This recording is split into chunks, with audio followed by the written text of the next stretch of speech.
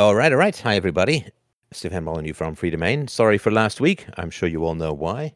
It is the 24th of April, 2020, and I hope you guys are having a great week. And I guess we're starting off with a UPB roundtable, if I remember rightly. So who wants to lead the charge? There was a question that was brought up on the server in the past week. I don't want to speak for the person who had the question, but I was also curious about it.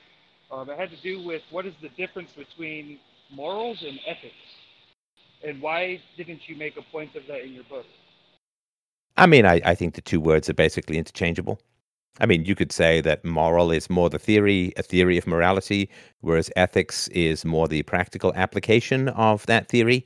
But I don't really feel that it's a particular value to try and reshape the language to the point where we deny. I think that the reality is that most people think those words are pretty interchangeable. So I Fair didn't enough, and want that's to. I what didn't you want to put a focus. hard fork into that language because it's not really. They're not my words to own or define, if that makes sense. And I think they're pretty interchangeable. Thanks. Sure.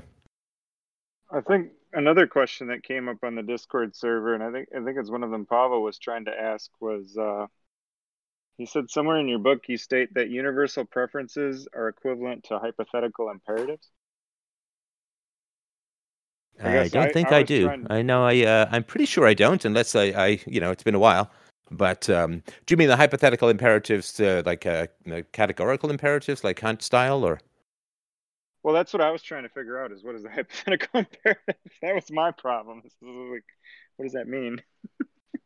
Well, I don't know what the meaning is of the person who asked the question, and I wouldn't want to sort of fathom it, other than to say that so Kant's categorical imperative is basically act as if the principle of your action becomes a general law to people, and so don't steal because you wouldn't want to live in a world where everyone is stealing. Don't lie because if the general law became that everyone lied, then you wouldn't be able to survive, and all of that. So that is the Kantian categorical imperative in general, but it really doesn't work. It doesn't solve the problem, which is why it has not been accepted, I think, as other than a theoretical. But so first of all, we are mammals, and we seek comparative advantage relative to other humans. In particular, obviously, we seek comparative advantage relative to other animals. But with regards to humans, we definitely want to make sure that we exploit them as much as humanly possible from a sort of will to power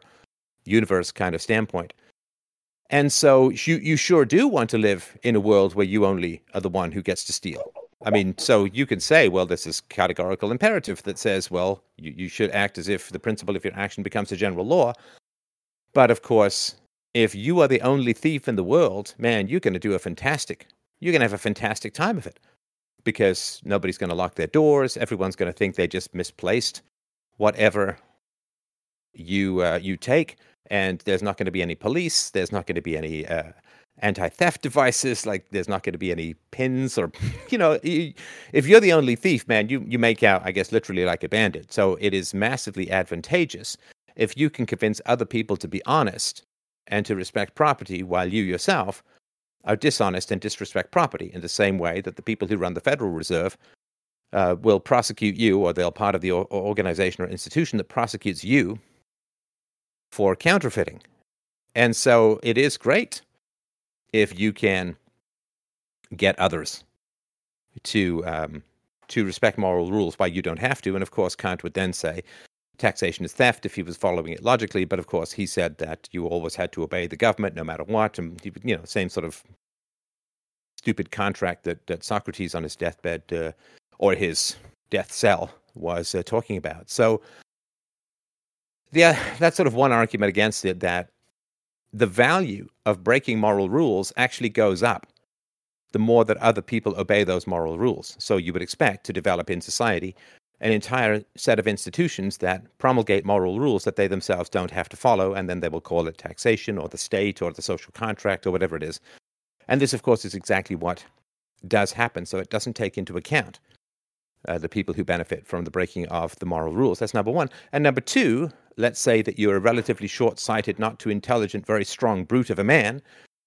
What if you say, well, yeah, I'm willing to let physical fights determine who gets resources in society because I'm the biggest and I'm the strongest. I have no problem with that becoming a universal moral rule. And you say, yes, but what if you get older? And what if you get, well, it's like, okay, well, once I've got all the gold, I'll just hire all these people to protect me in my old age and I'll still do fine. So this is the sort of categorical imperative doesn't really work from an evolutionary standpoint, and it doesn't really work even from a logical standpoint, because there are tons of situations, if you're the best chess player in the village, you might say, well, let's have all our social disputes resolved by who beats who in chess.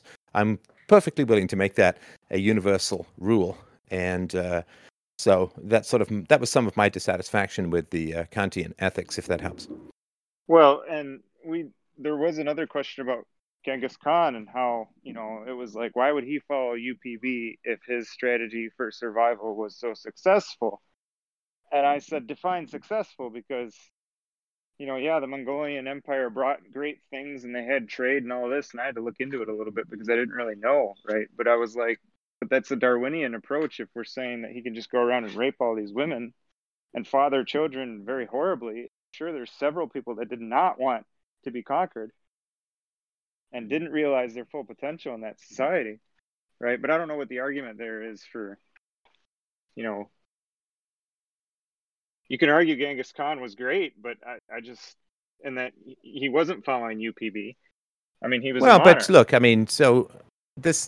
understand the approach, I really do, which is that we have to convince everyone that UPB is valid in order for UPB to be valid, and what about these people who benefit from breaking it?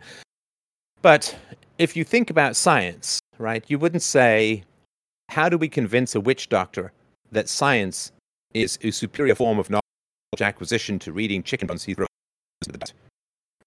Well, you won't be able to convince him, because his livelihood, his respect, his status in the village is all predicated upon people believing that he has magical powers. So, if he comes across a scientist who's doing well and convincing people, he'll probably stick a bone up his butt and hang him from the closest rhinoceros's horn.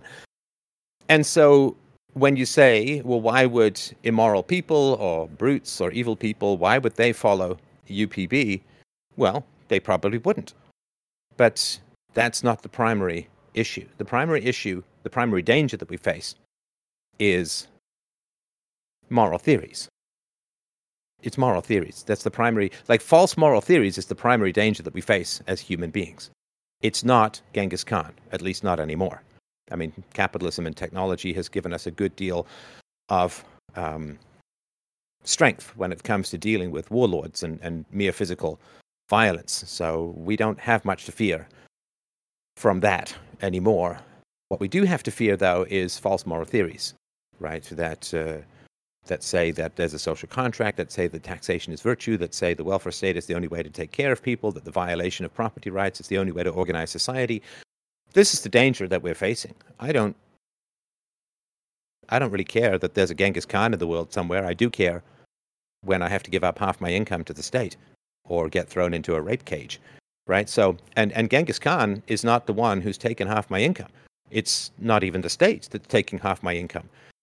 It's the false moral theory that is taking half my income.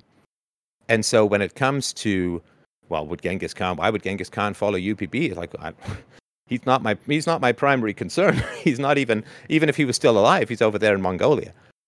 And you're looking at, of course, a pre-technological society where brute force was the way to go. Now, the other thing too, of course, is that there were even false moral theories that supported Genghis Khan. Right? Genghis Khan was only one man.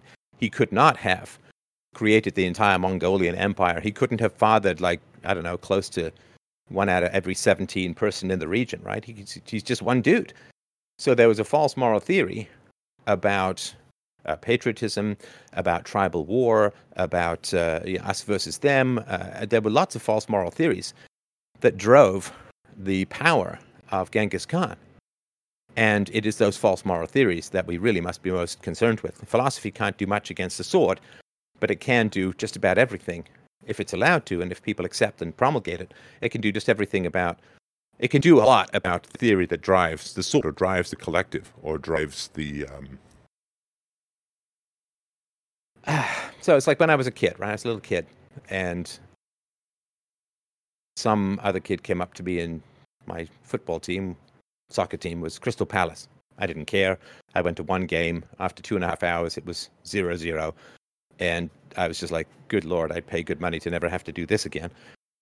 And he was like, my team is great and your team sucks, and it's like, okay, well, where are you from? Oh, I'm from this part of town, right? And I'm like, okay, so if we switch places, what are you going to say? Like if I lived there and you lived here, what are you going to say? And he just kind of stared at me, right?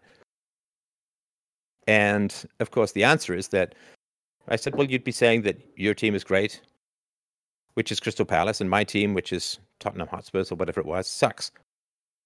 And so, I mean, maybe I cured him of a lifelong sports addiction. I don't know. But that's the kind of thing, right? I mean, you're not cheering a team. You're not cheering your buddies. You're cheering a bunch of uniforms and a corporate machine that wants to drug you with stupid, inconsequential things like where the ball lands. And so you can do something about, I can't go and win against a professional soccer team, all right? But what I can do is I can say that, professional sports is just mind geographical, right? And there's no virtue, no moral ethics involved in it at all, right? So I can't win against a soccer team, but I can win against the concept of stupid sports allegiance, because that's easy to talk about. I could do it as a kid, right? So it is the theories that we need to attack, right? The individuals who don't obey those theories, okay, so there's lots of witch doctors out there who would completely reject and do completely reject the idea or the argument that science is a superior form of knowledge gathering to superstition. Okay, so what? So there are people out there who don't believe in science. There are people out there who believe that the world is flat. There are people out there who believe in ghosts. It's not incumbent upon us to convince everyone of the value of reason and objective methodologies and rational theories and so on. We just have to continue to pound against the promulgation of these false moral theories, because without those false moral theories, you don't even have a Genghis Khan. You've just got some guy with a sword. Right. Okay. One other question for clarification, just for my own sake, because I think I was getting tripped up on this quite a bit, and I know you argued this with Stillwell. Could you give me an example of the difference between preferable and preference? Sorry, preferable and preferred? Well, yeah, like the difference between a preferable and a preference, or a preferable and a preferred. Yeah. Sorry, I'm not following the question. Sorry if I'm not coming through. Is there a difference between preferred and preferable? Do you mean preferred and preferable? Yes. Yeah. Well, sure. Preferred is the past tense. Preferable is the future tense. Prefers is the present tense, right? He prefers to go to this restaurant tonight. Now, you could say sort of in general he prefers. But preferable usually refers to the future. Prefers usually refers to the present. And preferred refers to the past. And so, because philosophy deals with the future, it's universally preferable, not universally preferred.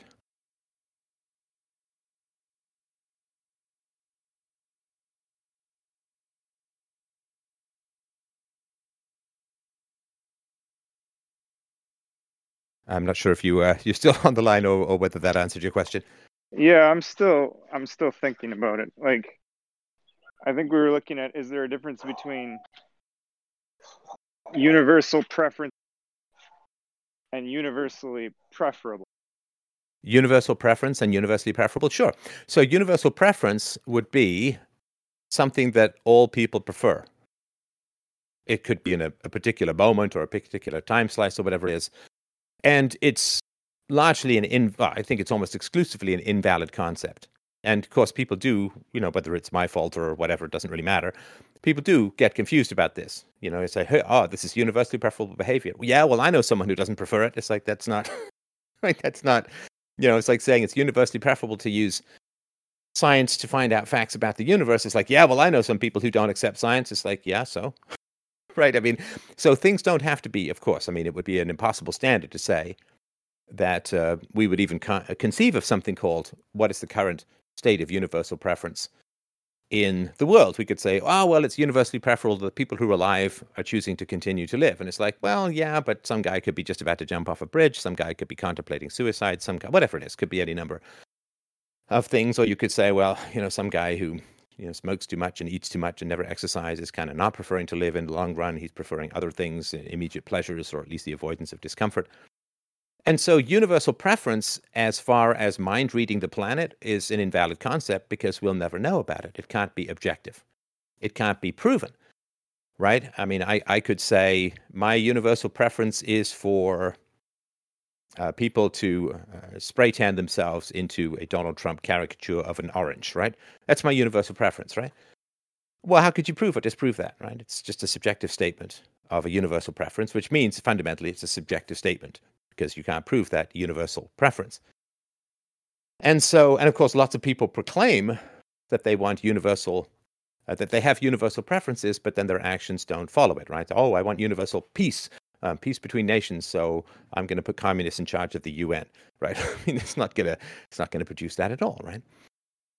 So, or people who say, well, we want diversity, right? We want diversity in the workplace, but there's never too few white people, right? So you always have fewer white people, and somehow it's all still diverse, so it's all nonsense. So as far as mind reading the planet goes, you never could do it. And even if you could do it, it could change in a moment, and you would have to rely on people's subjective reporting, which is biased by all kinds of nonsense, right? And so universal preference for mankind is something that would not exist as a valid philosophical concept. You couldn't ever figure it out because we're not mind readers, and you'd just have to rely on what people say, which is not the same as universal preference. Universal preference would be something that's objective. And so I wouldn't chase down the, what are people thinking? What do they prefer based upon what they say? To take a silly example, right? We all know these women who, I just want a nice guy. I just want a nice guy who's stable, who's solid, and like then some half-shaven David Beckham style lunatic shows up in a motorbike and she just drips into his arms. It's like, yeah, well, don't tell me what you say you want. I can only judge by your actions, right? So, yeah, as far as universal preference goes, trying to chase it down in the mind of every human being is a fool's quest. Okay, that's helpful. Thank you for clarifying that. Hey, no problem. Well, thank you for reading the book and for having such great questions. All right. I've got a bit of a question here from the person who was trying to speak earlier. I got some references, so here we go. So from page 71 of Essential Philosophy, you've written, some preferences are objective, some are subjective. Objectively, I cannot gain nutritional energy from gravel. A madman may choose to eat gravel rather than toast, but this is one way you know that he is insane. Subjectively, I may prefer vanilla ice cream to chocolate ice cream. The science of nutrition deals with objective requirements rather than subjective tastes. So this person says that this makes sense, that some preferences are objective. From page 30 of UPB, when I speak of a universal preference, I am really defining what is objectively required or necessary, assuming a particular goal. Now, he says that he is not sure how this fits with, from page 40, those preferences which can be considered binding upon others can be termed universal preferences or moral rules. So the question here, and there's a little bit more after this, but the question here is, I'm not sure what you mean by universal preference. Is it the same as an objective preference? It's a lot of verbiage. Let me just sort of sort that out of my head like some guy trying to deal cards in the correct sequence. Not any fault of the listener or the questioner or anything like that. I just want to make sure I get that sorted in my mind first. Ruffle, ruffle, ruffle. I always get it sort of occurs in my brain like one of those paper counting machines, like those dollar counting machines kind of thing, right? Of course. Okay, so with regards to the first thing, some preferences are universal. Sure. I mean, if you want to get nutrition, you can't eat gravel, right? You will get something, but you won't get nutrition. So that is it's implied in that there is the goal called gaining nutrition, right? So if you want to eat something that's nutritious, then you can't eat gravel. That's not a subjective preference, right? Whereas a subjective preference for vanilla over chocolate ice cream, that is a different situation. So the if-then statement is very much implied in that. So I think that sort of does fit within the context of an objective preference relative to a particular goal. So I think that's okay. But if you can just give me the second part again. Sure. So the difference between universal preference and objective preference, and in this case, the listener is not sure what you mean by universal preference, if it's the same as an objective preference. Okay. So yes, an objective preference is something that is related to a specific goal that is, of course, being enacted by an individual, right? So if somebody wants nutrition and they have a plate of gravel and they have a piece of toast, they will eat the piece of toast, right? Rather than the plate of gravel. So that can't be universal preference because there's lots of times where you've just eaten your piece of toast and you don't want another one, right? There's lots of times when you're sleeping and you're not desiring nutrition. So with regards to a particular goal, it's the if-then statement, so famous in computer programming, right? So if you want nutrition, then eat toast, not gravel, right? That's your statement. Now, it's objective in that you can't will gravel to be nutritious to a human being, right? So that's an objective, but it's not universal. Because, as I said, there's times you don't want to eat, times when you've just had a piece of toast, times when you put in the toast, but it turns out your bread was moldy, like tons of things you could think of, right? Times when there isn't toast available, or there isn't, like you might be hungry, but there's no food available, right? So the difference between an objective preference is something that, in order to achieve a goal, you have to do something that is objective in the universe, whereas universal preferences are something which all human beings can logically achieve to desire at all times, right? So, if eating a piece of toast is preferable if you're hungry and that's the only food that you have, and nothing else will do if that's the only food you have. That's an objective requirement. But universally preferable behavior is something which all human beings, at all times, under all circumstances, in all places, can objectively achieve. And objective is important, right? Because you could say, well, all human beings should have a preference for thinking of monkeys on a mountain, right? And so, but you could never prove. Everyone could say, oh yeah, I'm totally thinking of monkeys on a mountain, and maybe in that moment they are, but you can't ever really prove it, right? It has to be something objective, right? All human beings can respect property rights. It is logically possible for all human beings to respect property rights simultaneously. It is logically possible for all human beings to respect personhood, right? To not beat up or violate. It's perfectly logically possible for all human beings to not rape, to not murder, to not steal, to not assault. This is all fits within the framework. And as I've talked about before, of course, it's impossible for human beings to have a universally preferable behavior called raping. Because raping, if you say it's universally preferable behavior, then everybody must want to rape and be raped at all times. But if you want to be raped, it's not rape. It's just some silly role playing or something like that. But it's not, not criminal, right? I mean, if you could imagine a silly situation where some woman calls the cops and says, "This man raped me," right? And they said, "Oh, that's terrible. What happened?" It's like, "Oh, well, I begged him to do it. I really, really wanted him to do it, and here's a recording of me wanting him to do it. And so, yeah, I guess it was kind of rough, but I was begging for it, and right, this would then be as ludicrous as a man in a boxing ring claiming that he'd been assaulted, right? Because he's there voluntarily and he understands what he's doing, and he has accepted being hit as the category called getting into a boxing ring, right? So the police would just say, stop wasting your time and, maybe develop slightly better sexual habits or something like that. But if you begged him to do it and he wanted to do it and you wanted him to do it, then it's not rape. It's not impossible to exist as a category. Rape has to be unwanted, therefore it can't be universalized. So anytime that you have universally preferable behavior, which is asymmetrical, in other words, one person wants it, the other person has to not want it in order for the category to exist, like rape, theft, assault, and murder, can't be universally preferable behavior. So one is conditional upon a particular goal. The other one is endemic to the very nature of logic and possibility.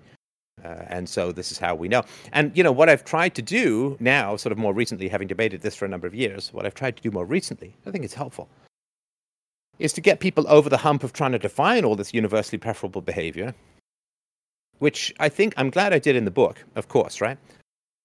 But if you can get people to understand, like, and I tried this with, I can't remember if it was Matt McManus or with Vosh, I think it was McManus, to get him to accept that rape can't be universally preferable behavior. Like, just from a logical standpoint, right? You can't want to be raped, right? That's not, rape has to be unwanted. And therefore, because it's asymmetrical, it can't be universally preferable behavior, because the category only exists if one person wants the sexual activity and the other person desperately does not want the sexual activity. Therefore, it can't be universalized. So, it might be worth doing the rape example and just getting people to accept that. Now, of course, they want to back off from that. And I've never had, this, and I'll be hammering this harder in sort of future debates, but I've never had somebody just say, okay, yes, I accept that rape cannot be universally preferable behavior, right? Because they never want to touch those two live wires together, because that solves so many of the problems. I'm not saying, of course, you're in that category, but that's sort of been my experience. And I hope that clarifies. It looks like the listener who's listening to us right now says, thanks for that, assuming that means that they get it. And so on the follow-up question is on page 30, which is just an excerpt. It's kind of out of context, so I don't have the context in front of me. You say, when I speak of a universal preference, I'm really defining what is objectively required or necessary, assuming a particular goal. And what they're asking is if you actually meant objective preference. Well, yeah, no, I can certainly see the confusion, and I apologize for that as a writer. Yeah, a universal preference and an objective preference. Universally preferable behavior is the theory of ethics. Objective refers to specific goal, but the problem is, of course, is that there's an overlap between objective and universal when it comes to goals, right? So it is objective that a man confronted with a bowl of gravel and a bowl of toast, if he's hungry and wants to get nutrition, it is objectively required that he eat the toast, not the gravel. However, it's also universal in its application. In other words, all human beings, when confronted with the choice between gravel and toast, who wish to gain nutrition, must eat the toast. That is universal. And so it's not universally preferable behavior outside of the goal or outside of the context. So it's universal in that, I guess that's the overlap with objective, right? Like, it is universal that if you have these conditional requirements, I want nutrition, then you have to eat the toast, not the gravel. That is both an objective fact and it's universal. It's not going to change depending on your preferences. Like, some people, if you've had kids, right, you know this, or your kids are like, oh, mac and cheese is the greatest thing ever, right? I could live on mac and cheese. I never wanted anything else, right? And then what happens about a month later is they say, ew, mac and cheese. That's gross. It just is the way things are. And so those kinds of tastes can change. But it is universal. Like, in the context of gaining nutrition, it is both objective and universal that you got to eat the toast. Whereas it comes to ethics, it's universal regardless of goal.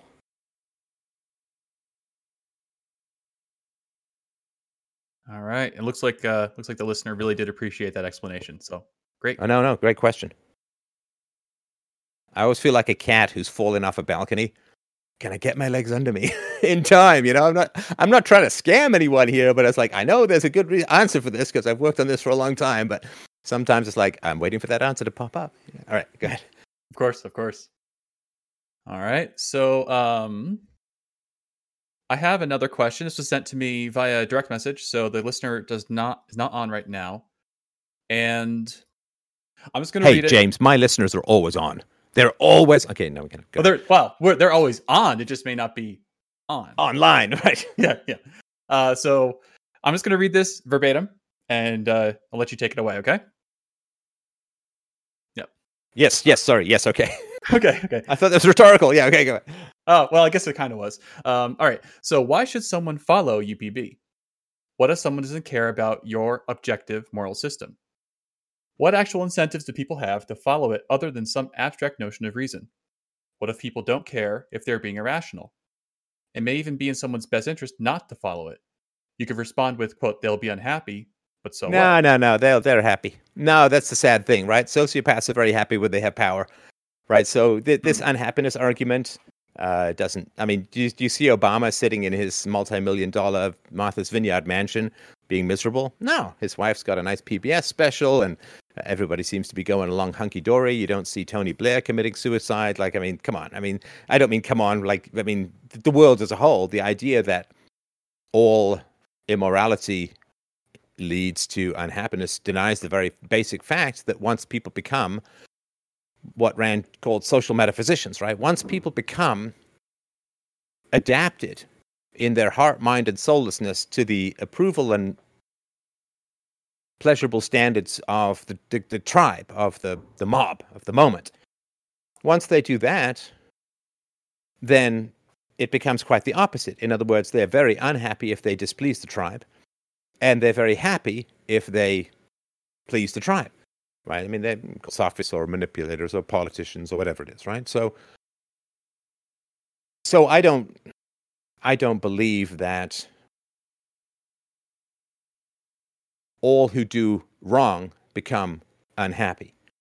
Now, I think that if their wrong is explained to them in a coherent way, then they will become unhappy, which is why they studiously avoid and slander the truth tellers who might actually explain their immorality to them in a way that hits their heart or whatever. And I've had a couple of occasions of this where people who've done wrong, I sort of sit down and explain it to them, and it's very, very tough for them. It's very, this is like, it's like live surgery. It's really not fun for either of us. But so no, I don't know that you can give people this voodoo curse of unhappiness if they fail to follow UPB, because there's just so many counterexamples. Once people sit into that comfortable mud swamp of social approval, then that's where they live. And that's, of course, why they struggle so hard against anybody who tries to redefine what is socially approvable or acceptable. So I accept that as I would never say to somebody, follow UPB or you'll be unhappy, because, I mean, there's times, as we all know, when philosophy doesn't exactly make you happy, right? and that can last for a while. And there are times, of course, when philosophy can make you both unhappy and dead, right? We see a lot of examples of that throughout history. So why would somebody follow UPB? Well, it's impossible to follow UPB in the current situation, right? It's impossible to enact UPB, right? So UPB, for instance, would say you should not profit from stolen goods, because theft is wrong and blah, blah, blah, right? Okay, well, like I live in Canada, right? So if I go to see the doctor, then that's a socialist system that's running here in Canada, right? So I can't follow that. You drive on a road, whatever it is, you pay your taxes. So there is no possibility of following UPB in the current world. And not because UPB is some crazy idealistic system. It's just that the modern world, and it's one of the less corrupt places in human history, at least here in the West, but the modern world is kind of corrupt, right? And you can't live in any kind of, you can't live with any of the kind of integrity that you would like to live with in a stateless society, in a UPB accepting society. And again, a UPB accepting society doesn't mean that there's no evil, there's no wrongdoing, but it's not institutionalized in general, right? It doesn't have overarching power over all of us as individuals, right? So none of us can follow UPB. I don't know, maybe if you go live in the woods and all of that, but then you're kind of only in the woods because we have an anti-UPB society, as societies all over the world in general are. So I get these letters all the time, and we've had a bunch of call-in shows about this. People who work for the state, but they become voluntarists or anarchists or anarcho-capitalists, and they're like, "What do I do? How do I handle it? Should I take retirement benefits and all that?" And these questions, of course, they can't be answered from an objective moral standpoint, because you've paid into the system. It's all muckety muck and all of that. So So from that standpoint, I would say I would not expect anybody to follow UPB from a standpoint of actually being able to achieve clear virtue in a current statist universe. So hopefully that helps.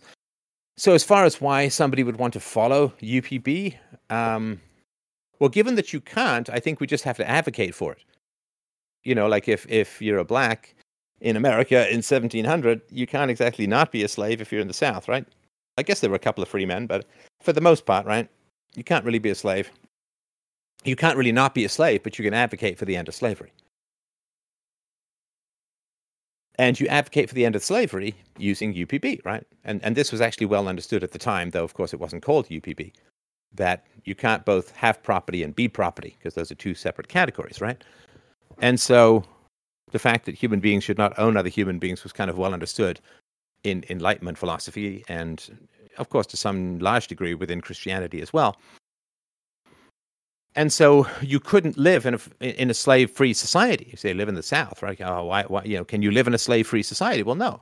I mean, for most of human history, you could never live in a slave-free society because all societies had slaves, and maybe they were called serfs or whatever it is, right? So you can't follow UPB. You can advocate for UPB, and down the road, could be quite a ways, but we have to be patient when it comes to changing foundational morals in society. You can't follow UPB. I can't follow UPB. I can advocate for it, and hopefully that is that is the only way to be able to achieve it in the long run. Yeah, it's interesting because the listener in the question posed to me went on to talk about how he perceives morality as coming from God, with the heaven and hell being the incentive to be moral. And I guess I'm not going to try to imagine what he would respond to, but I think my follow-on question to what you just said would be, so why should I behave as closely as possible to UPB in the current environment? Does that make sense? Yeah, I mean, well, like why should I use UPB? Yeah. Why should I use UPB as opposed to some other system in the current system? Well, first of all, you probably do, right? So UPB bans, theft, rape, assault, and murder. I'm going to assume, given that the listeners are generally very fine, moral, and upstanding human beings, that this is not a person who's out there raping, stealing, assaulting, and murdering people. So you already do in your personal life. You can't in your social life, in your political life, and all that. I mean, sorry, you can in your social life, but even to drive to a friend's place for dinner, you've got to use government roads. And so there is no purity in a corrupt political order such as we have. And I'm not dodging the question. It may sound a little bit like that, but I just want to be clear about that aspect. But you do follow UPB in your familial life. I hope with you're not beating up your parents, you're not assaulting your wife, you're not beating up your kids, you're not murdering your neighbor. I mean, so you are following UPB in your personal life. And that's why the show has always been called The Logic of Personal and Political Liberty, like personal coming first. So I follow UPB insofar as negotiating for what I want in my life, not aggressing, not bullying, not threatening. I, of course, do not initiate the use of force against anyone in my family, and in particular, of course, as it's most controversial sometimes with my daughter, I don't initiate the use of force against her. And so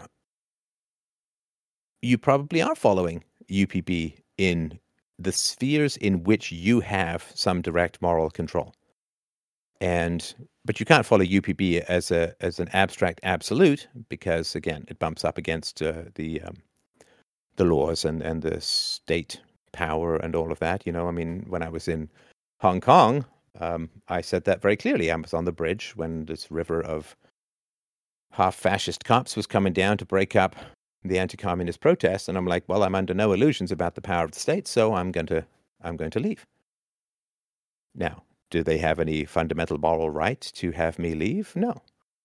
But that is the reality of the situation, right? So, my father died recently. I couldn't go to his funeral because I can't fly there, right? You say, I could find some way or whatever it is there, but, I don't want to go to jail. call me crazy, but that's sort of the reality. So as far as following UPB, sure, if you want something, don't steal it. Trade for it, create value. If you want to be loved, then treat people with kindness and respect and strength, and hold them to account as they hold you and you hold yourself to account. And if you want to have a happy home life, then don't bully and intimidate people. If you want to have a good relationship with your children, don't hit them, don't hack off the end of their penis, don't, so as far as why would you follow UPB? I mean, it's almost, and I'm not putting the listener into this category, but if you understand, if the question is asked with genuine seriousness, somebody is saying, why on earth would I not rape people? And again, please, I'm not putting you, the listener, into this, but if somebody like you, because you're asking from an abstract philosophical standpoint, which is great, I respect that. It's a very, very important part of the conversation. But if you're ever sitting across from the table from someone who genuinely says, well, why wouldn't I just go out and rape everyone? Why wouldn't I just go out and murder everyone? That may not be a conversation you want to be in because you're probably going to end up being called as a witness eventually in that kind of relationship. Asking for the check at that point would probably be a little bit of an underreaction. Oh, yeah. Just head to the bathroom and crawl out through the window, man. Yeah. Can I ask a question about this has been bothering me for a while. I read the Gulag. I don't know how you say it. Archipelago. Yeah, I keep having brain farts on that word for various reasons. But yeah, archipelago. Okay. And I know it's kind of a gray area. And you talked in the last UPB call that I remember listening to about lying in self-defense. And one of the things Solzhenitsyn said was, one of the reasons we got into this mess is because everyone lied about everyone else. And it was because, part of it was because they wanted to steal from each other. Right? They wanted to take their neighbor's goods. But part of it was because they were afraid of going to jail themselves. And it was like, better my neighbor than me. Sure. And I kind of look at this and I'm like, is that the future of a police state that we see? I know lying in self-defense is justifiable when the gun is to your head. But if everyone does it, then doesn't it just lead to the same thing? Yeah, of course. And Solzhenitsyn had this argument as well. Like if the secret police had been beaten up when they came to get people once in a while, they wouldn't have come as often, right? And I get all of that. But, once you're in a police state, once you're in that kind of totalitarian nightmare, I have no moral judgments about what people do. I really don't. Like whether Winston Smith gives up Julia or whether he doesn't give up Julia, whether the rat cage on his head is too much or too little. I can't judge him for that. Just as I would not want to be judged if some hellish scenario exists where somebody puts a rat cage on top of my head or whatever it is, that's the worst thing in the world for someone. And so, but yeah, it does. Like once you're in a predator-prey relationship, then you're kind of judging the rabbits for running from the fox. We should turn and fight. It's like, well, no, but they're the fox and they've got the teeth and you're the rabbit and you have the soft butt that it wants to chew off. And you're just then in a predator-prey relationship. And I don't judge people in those situations, like any more than I would judge someone for hitting someone with a vase to escape if they've been kidnapped or whatever. Or they stay, right? They then it's just a calculation for survival.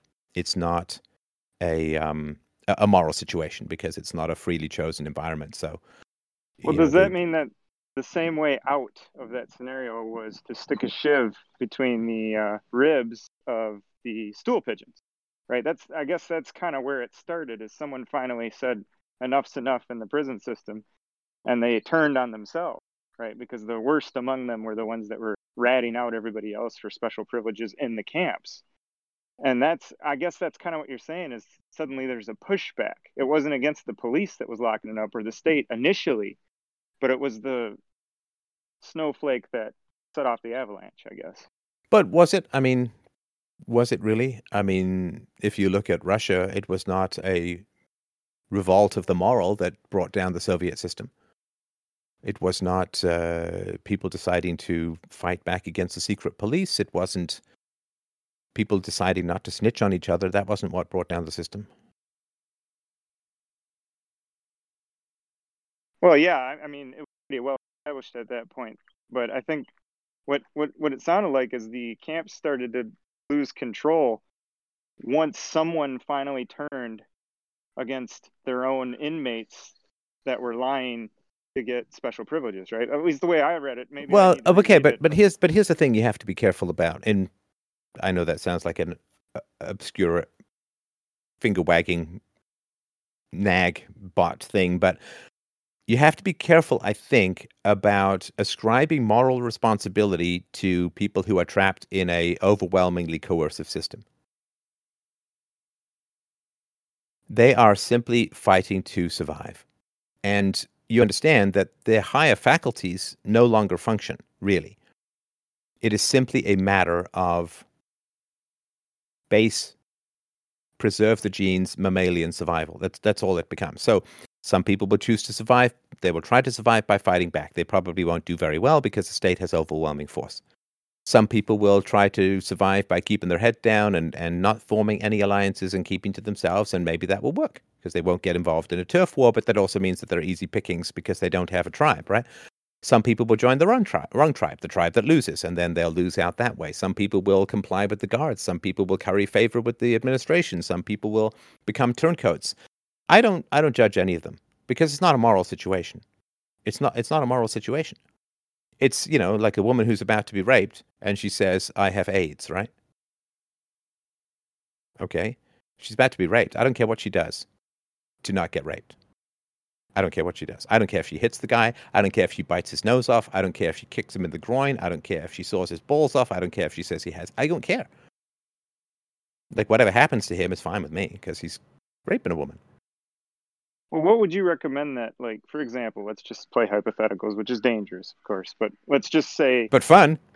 Well, let's just say that it started now and they just came around knocking on doors and locking people up. And what would you recommend the ones that listen to your moral rules? I know you're not going to judge us, but is there anything that we can do to reverse the tide, or is it better just to live and carry on the values as long as possible? Listen, I mean, for sure. Look, I mean, I'm just speaking about America here, like America was founded on a revolution. Right? So, I mean, the only reason that there are freedoms to defend in America is because America took up arms against the British, right? And so, I think, if totalitarianism truly comes and there are more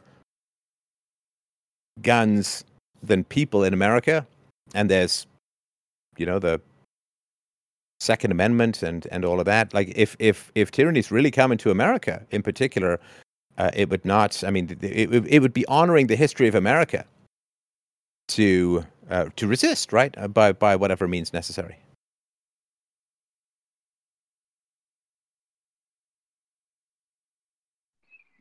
Okay, yeah, that makes sense to me. I mean, I could see pushing back against the corrupt government, and I hope it doesn't come to that, but... Oh, absolutely. I mean, the whole point of this conversation is so that it doesn't come to that people can push back against these false moral theories that are really driving these expansions of state power.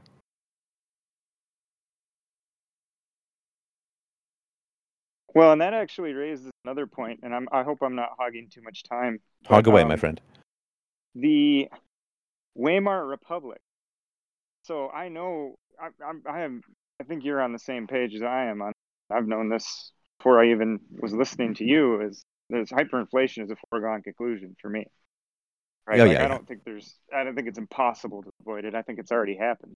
We're not living in reality yet. Well, it's either going to be hyperinflation or it's going to be a severe revaluation of the currency, like what happened under Hitler or what happened after the end of the Second World War, when they just radically revalued the currency, and it was pretty brutal. But I mean, that's how you have to cure it in general, and so yeah, it could be hyperinflation or it could be a very decisive or the big revaluation of the difference currency. Sorry, go ahead.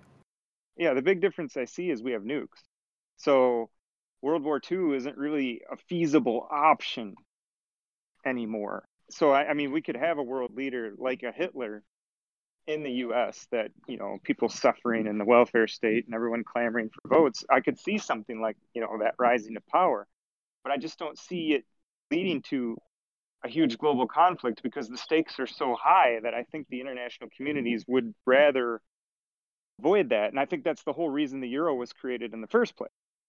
To be honest, I think it was to try to keep international trade, but avoid war. Now, obviously, Well, that's the that's the cover story, right? We can't have the Second World War happen again. Of course, after the First World War, as you know, they created the League of Nations, didn't do a damn thing. After the Second World War, they created a long time after the Second World War, the EU was birthed. And it was birthed by communists. I mean, the whole point was they sell it as, this is the peace, right? And it's like Invasion of the Body Snatchers, right? It's all peaceful afterwards. It's like, yeah, but you're soulless and dead and you're a zombie and you're an automaton. And if you ever want to watch the Donald Sutherland and Leonard Nimoy Invasion of the Body Snatchers movie, it's entirely about communism taking over in America, even through the mental health system, the psychiatrists, and through the police and through this general takeover. I mean, it is just an incredible explication. I'd highly recommend the movie. Incredible explication of exactly what McCarthy was talking about. It's a wonderful, powerful, deep, and incredible metaphor that people lose their humanity and get reborn or reshaped in these soulless shadows of ideology, and they lose complexity, and everything becomes simple, and there's violence, and even the sound that just a little aside, right? But even the sound that the zombies make, this is the joke that's made about people online, like the NPCs getting upset and all of that, and yeah, people who are incredibly passive until they're disagreed with, or until somebody shows us a flash of humanity or originality or thought, and then they just chase them down and destroy them. And so, yeah, I just wanted to put that little pitch in for that movie, Invasion of the Body Snatchers. I think it was 1978 or something like that. Even to the point where Christianity shows up later in the movie as the opposing force to the communist takeover. It's really an amazing movie. I actually read the book before I saw the movie. I read the book when I was a kid. Given that the movie came out in 1978 when I was 12, I must have read the book when I was 10 or 11. And there was a great bit in the book where the writer talks about how human beings can't be fundamentally original. Like, we can't create something completely new. We can only assemble different things. Like, you can have a horse with wings, like a horse and a bird together. You can have a lizard with wings, call it a dragon. But you can have a dragon breathe fire, but, it's just a lizard with wings that you've added the attribute fire to. You actually can't create things new. And I remember as a kid being really fascinated by that idea and trying to think, okay, what could I create that would be completely new? Of course, it took me a little while, but it is able to be achieved eventually. But no, I mean, you could argue that the current, because there are nuclear weapons, what's happened is the evildoers have infiltrated rather than attacked. And infiltration, arguably, is worse than attack, right? Because infiltration is corruption from within. It's the difference between cancer and assault. Assault, you can fight back. Cancer kind of creeps up on you. So, it is. The nuclear weapons meant that war is no longer an option, and because war is no longer an option, infiltration must be the way forward for the evildoers, and that is, arguably in the long run, is even worse. One last question. Do you think that I heard there's a very high prevalence, somewhere in the 80% plus, and I think I heard it from you, that most of Russia is Orthodox Christian now. And is that an effect of the pendulum swing? Is that going from this horrible stateless reality, statist reality, and then suddenly swinging the opposite direction? Well, human beings can't be cured of our desire for a higher state of mind, because it's what defines us as human beings. I mean, whales have language. Monkeys have concepts. So what is it that defines us as human beings is abstract universals. And the only way to cure a human being of an addiction to abstract universals is to put a bullet in the wetware that generates his thirst for them. It is what defines us as human beings. And so for me, UPB is, okay, well, let's hook in these abstract universals and our thirst for them and our desire for them and our manifestation of them to do some good, right? Because, Christianity, of course, has its abstract universals. Communism and socialism, they have their abstract universals. Fascism has their abstract universals. And we are going to, it's like that old Leonard Cohen song, you got to serve somebody, Everybody got to serve someone. We all have to serve abstract universals. That's the machinery that makes us human. We can't bypass or escape that, except maybe with a brain tumor or extraordinarily low IQ. But we're going to serve. We're going to serve some abstracts. And the communists have their abstracts, right? They have their class. They have their economic determinism. They have their thesis, antithesis, and synthesis. They have property is theft. Now, which again has kind of been misinterpreted these days. It actually meant aristocratic property originally, but they have their universals. They have their gods, right? The proletariat, the working class. They have their devils, which is the rich, the owners of the means of production. They have their, you have all the beliefs. You have the god, you have the devil, and you have the human being, right? So Zoroastrianism is a belief. It's very Manichaean, right? So in Zoroastrianism, you have good, you have evil. They're evenly balanced, and it's human beings who have to make the choice which way the coin falls, so to speak. So you have your gods, your devils, and you have your intermediaries, right? So communism, you've got your gods, the working classes. You have your devils, which is the onus, and then you have the enlightened proletariat, the lower middle classes. You have the people who make the choice, who make the decision. The revolutionaries themselves become the human beings who tip the balance from the evils of the capitalists to the virtues of the working class and so on, right? So because you've got to have great good, you've got to have great evil in order to motivate yourself, and you also have to believe that it's your free will that is going to make the difference. And that's common everywhere, across all beliefs, all ideologies that I've ever looked at. Right? I mean, you've got God, you've got the devil, and you've got the human being who makes the choice. And the choice is absolutely essential. We have this, of course, in libertarianism. We have this even in postmodernism, right? I mean, you have the devil called objectivity, you have the God called subjectivity, and human beings must choose subjectivity. I mean, they must feed subjectivity and deny the beast, the devil of objectivity. And so the reason why Russia becomes, I can't remember the statistics, maybe it came from me, maybe it didn't, let's say it's true, 80% Christian, is because Christianity gave way to communism, gave way to what?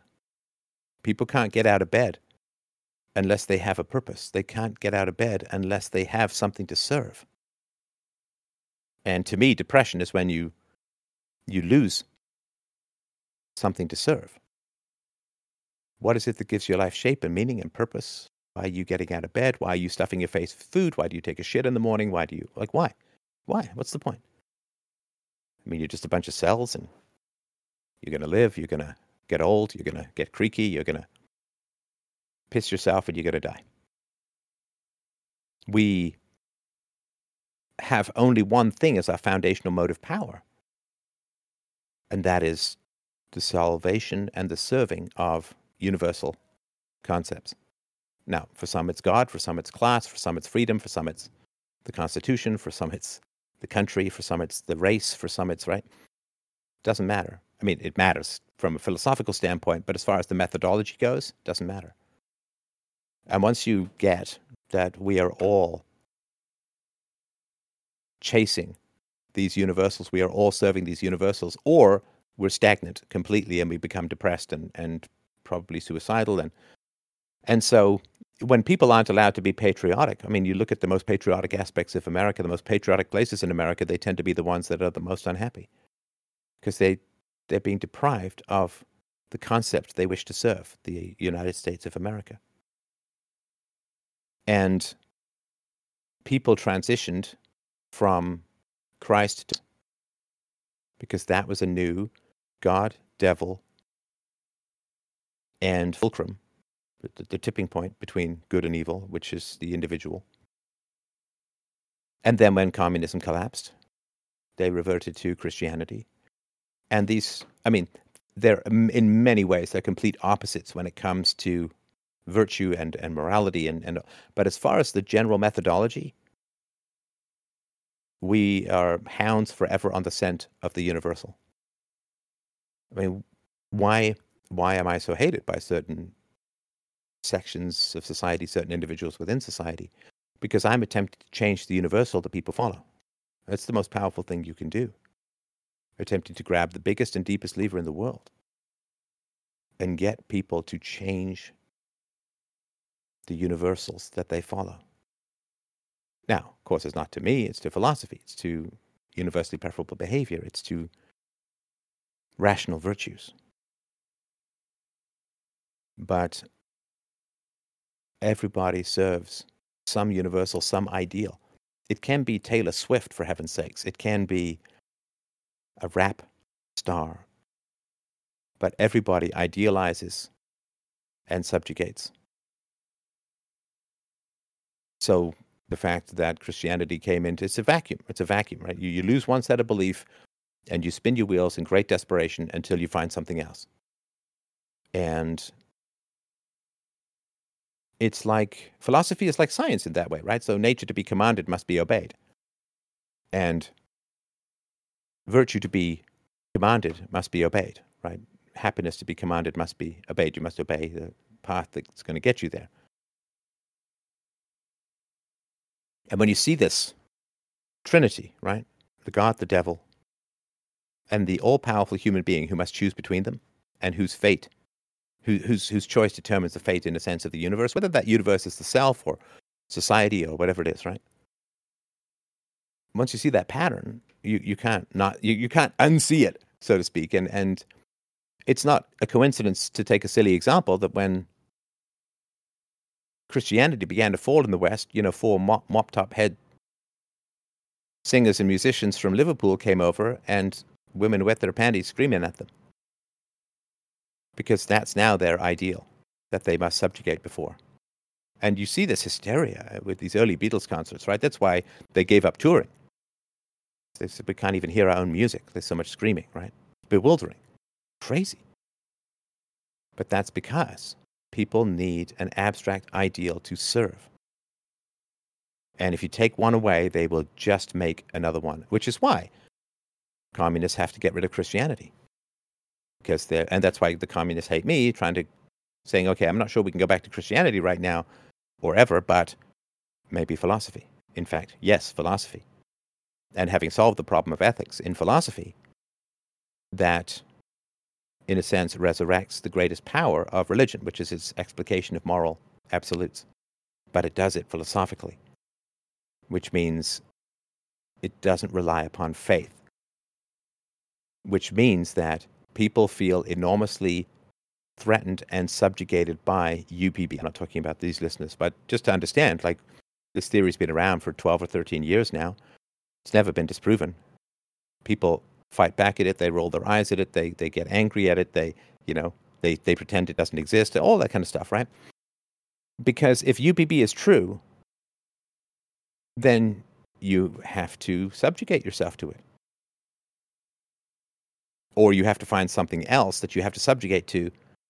But because UPB is so rational, it's kind of hard to accept a substitute, which is based upon faith and based upon contradictions and based upon subjectivism and based upon tradition and based upon, men in funny hats or whatever it is, right?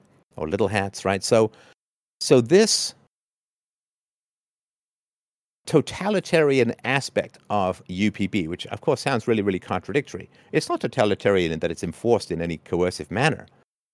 But if you accept UPB, then that becomes the abstraction that motivates you. It becomes the abstraction that you, I wouldn't say worship, because philosophy is not about worship, but it's what you follow. And we all have to follow something, or we're just animals. We're just, bald apes with opposable thumbs and cool, flashy things in our hands, right? So, yeah, to me, the reality or the fact that Russians went from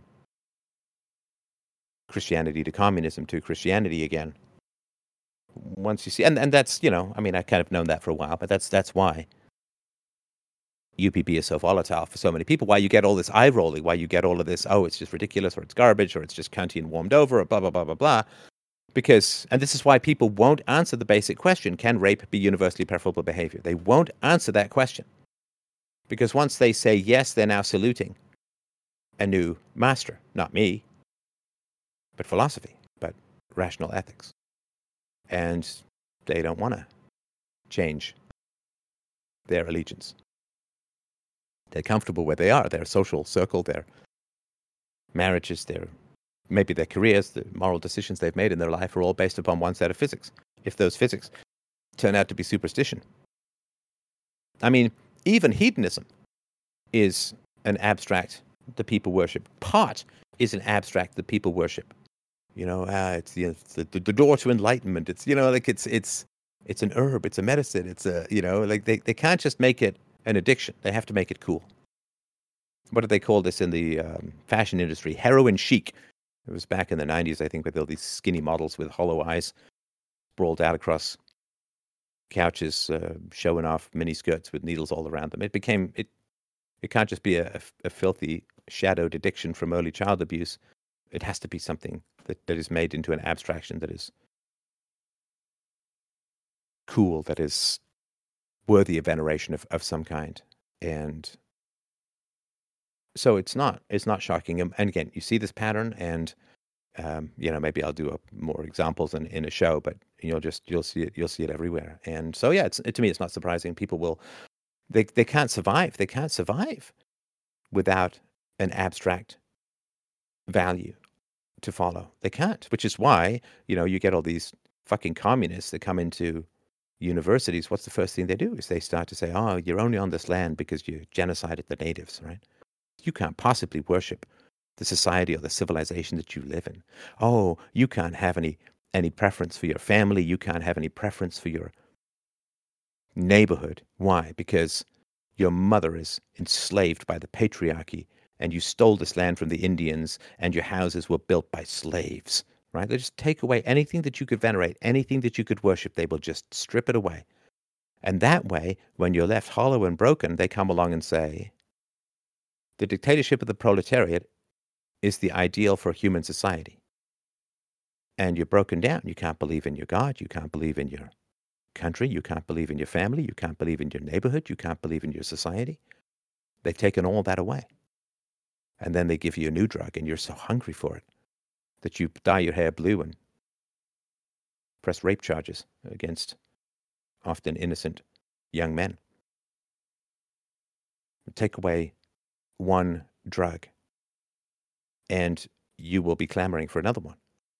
Now, UPB is the methadone. UPB is the cure, which is why it can't be spoken of. Look, I mean, obviously, with regards to atheists, there should be conferences about this. Like, okay, this guy solved the problem of ethics. Maybe he's full of crap, but let's at least bring him in to speak, right? But you see, the atheism is used to take away the God so that they can substitute the communism. Now you have your Manichaean worldview. You have your angels, your devils, you have your intermediary, yourself. You are harvesting the revolution. You have a purpose. Right, as Diane West says, the issue is never the issue. The issue is always the revolution. What furthers the revolution? Why did they talk about Kavanaugh and the ridiculous accusations against him when they don't talk about the much more serious and now being investigated allegations against Joe Biden? Because they don't care about sexual assault. They don't care about these allegations. They care about the revolution.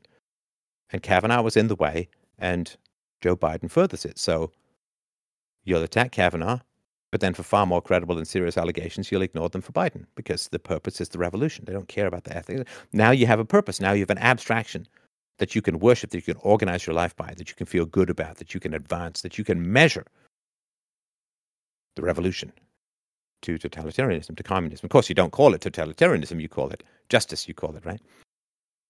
The liberation of the proletariat and the punishment of the unjust capitalists who've stolen all of their wealth. But the atheists don't want to know about UPB because the atheism in general is being run by socialists, being run by communists, and they don't want UPB because they don't take down God to put up UPB. They take down God to put up communism, socialism themselves, their power.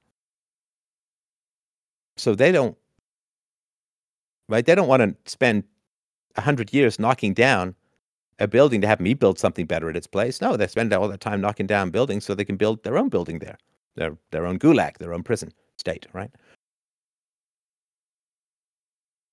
And this is where, the criticism of libertarians as useful idiots comes in as well, right? Because, look, libertarians this is a big, powerful new theory of ethics, and it's not easy to push over.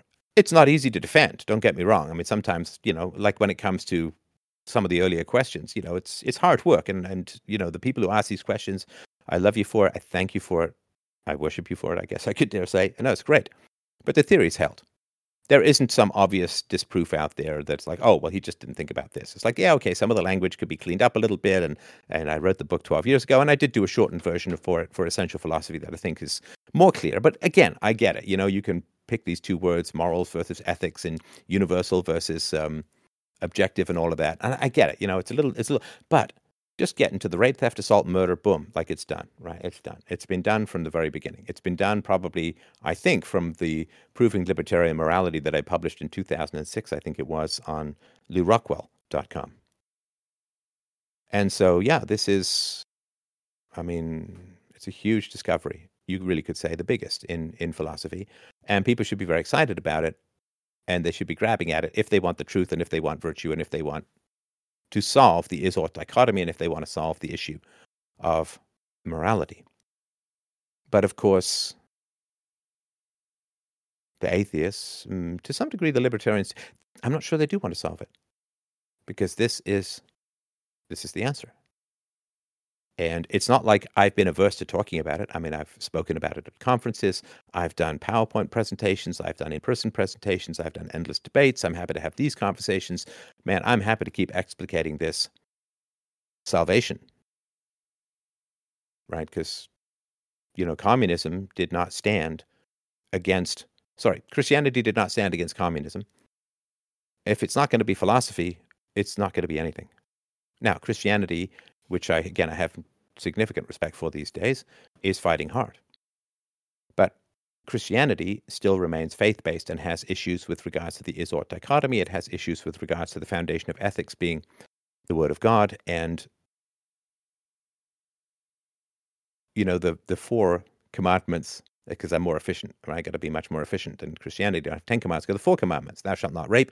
Thou shalt not steal. Thou shalt not assault. Thou shalt not murder. 4 commandments of UPB. It's all, right? If it's not going to be, UPB is the last spear. It's the last defense. It's the last wall between the wolves and the sheep. It's the last wall. And people who aren't working to shore up that wall, well, they're going to end up with some very frightened blood on their hands, I think. I mean, again, I'm not talking about anybody in this conversation, but listen to this, but there's nothing, behind UPB, there's nothing. There's just the sheep. And unfortunately, the wolves also include the people who are downplaying it and mocking it and rolling their eyes at it. And they did that to Rand, and of course they did that to Socrates, right? So it's not, it's sadly decent company, but they're going to either end up worshipping Marx or philosophy, blood or thought, violence or reason. And if somebody's got a better theory of ethics, I'd love to hear it and I'll get behind it, but this is the one.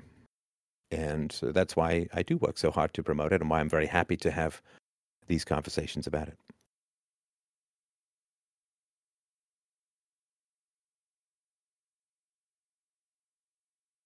That's the end of the speech, just in case everybody dozed off. All right. Well, thank you very much for that. Oh, Aaron, did you want to? No, I was just going to say thanks for that. That was, I always compared it to the pendulum swinging one way and then back towards the other way. And I always thought UPB was the third way. Yeah, hopefully, because it is not a collectivist mindset. It can be understood by an individual. It doesn't require others to believe. And so, yeah, because it's profoundly individualistic, it also does push back against collectivism and so on. So, yeah, I appreciate that. And hopefully it is the third way, and hopefully, it never would have been heard of without the internet. So let's hope that it's not the last smoking book found in the ruins of the future that rebuilds the next age.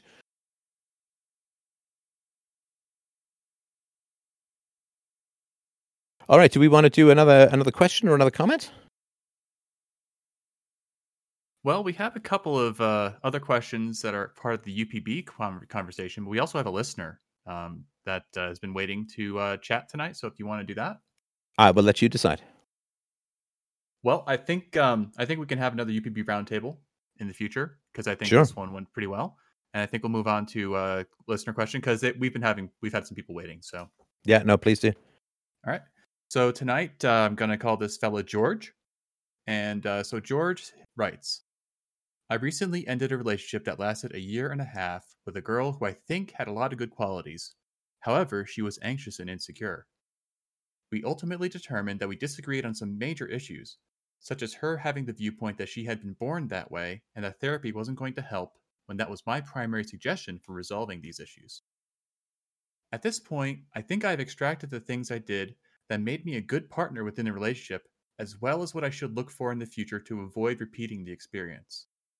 My main question at this point is, how do I know when I'm ready to start looking for another relationship? His background is he's got an ACE score of 6, he's 22, a graduate student, he's gone through several months of therapy in the past. Right. So it's a great question, and I'm sorry for the breakup. I really am. That's a significant time investment, particularly for a young man, and I'm sorry that it didn't work out. Yeah, no problem. So why? So that's the nice side of me, right? So why were you so driven to rescue this woman who clearly told you that she didn't want to be rescued and did not consider rescuing as a possibility? Why were you driven to rescue her? Sure. So I would say during the last portion of the relationship is really where a lot. I'd say second half is really where a lot of those things started to slap me in the face as far as being a lot more obvious. And in the back of my mind, I always knew, I was kind of aware of the concept that you shouldn't try to change other people. I've heard you discuss it many times. You shouldn't try to change other people's relationship. No. Hang on. That's a bit broad. So first of all, and I'm sorry to be pestering you about this, okay. but no, listen. I mean, your microphone sounds really terrible. I'm sorry. And look. I mean, seriously. I mean, these conversations are going to be listened to for centuries. It's $15 to get a decent mic. Honestly, you could just get a little headset. You can order them online if you don't have to go out anywhere. I'm just going to, not necessarily you, because I'm kind of cornering you here, but just for the people in the future. And I said this years ago, it's like, it's really not much to get a decent mic. I'm not asking for an investment of hundreds of dollars here. Just, something where we can have a conversation where it doesn't sound like an AM radio is shitting in my ear. So I apologize for that. Yeah, that's fine. That's fine. Just record it and play it back. There's little recorders in Windows and in Mac on your, just little things, little things. They're very cheap and can make all the difference. So sorry to put you on the spot for that, but just for others, it would be because what will happen is people will be like, oh man, this guy's voice is so harsh, I can't listen to this convo, and it's like a real shame because it's a very important conversation. So anyway, no, listen, you can absolutely work to change people in relationships. But heavens, we all have free will. I mean, we should. Of course you should. I mean, what's the point of being in a relationship if you don't change each other? Then you're just two people completely unaffecting each other, right? Of course you should try and change people in a relationship. But they should be part of that process. They should accept it and want it. Yeah, sure, absolutely. Right? So she didn't, right? Because she told you pretty clearly, I'm born this way. It's like you're trying to talk me out of being blue-eyed or short or whatever it is, right? So she told you very clearly that she wasn't going to do it, right? Right, and that actually was at the very end of the relationship, and that's kind of no, hang on. You just said it was the last half. A lot of the anxiety and insecurity became a lot more obvious and started to cause a lot more problems towards the second half. And in the last month or so was where we had that specific conversation where I was recommending therapy, and she's like, because we had gone to couples counseling in the last month, and I was kind of recommending, because the counselor kind of was mainly speaking to her for most of the sessions and giving her suggestions on how to deal with mindfulness and how to deal with the anxiety and things like that. And I was suggesting to her, a lot of these foundational issues are not, you're not going to get to the root of them by she had started a SSRI, and she Oh, God. thought that would be helpful, right? Yeah, and I'm in pharmacy school, and I'm extremely skeptical of the psychiatric community in general. But she thought it seemed like she had more hope for that than an actual look into her past. And we had conversations about her past, because I've listened to the show for a while, and have tried to apply some of the things that I've heard you talk about to her. Yeah, but of course the people in my show are calling in. I'm not Right. chasing them, right? Yeah, absolutely. Right. Yeah, that's Okay, so you're putting forward a hypothesis here, which is very interesting, given that you've Sure. listened to the show for a long time. So you put forward a hypothesis here that you couldn't have known about this early on in the relationship, if I understand you correctly.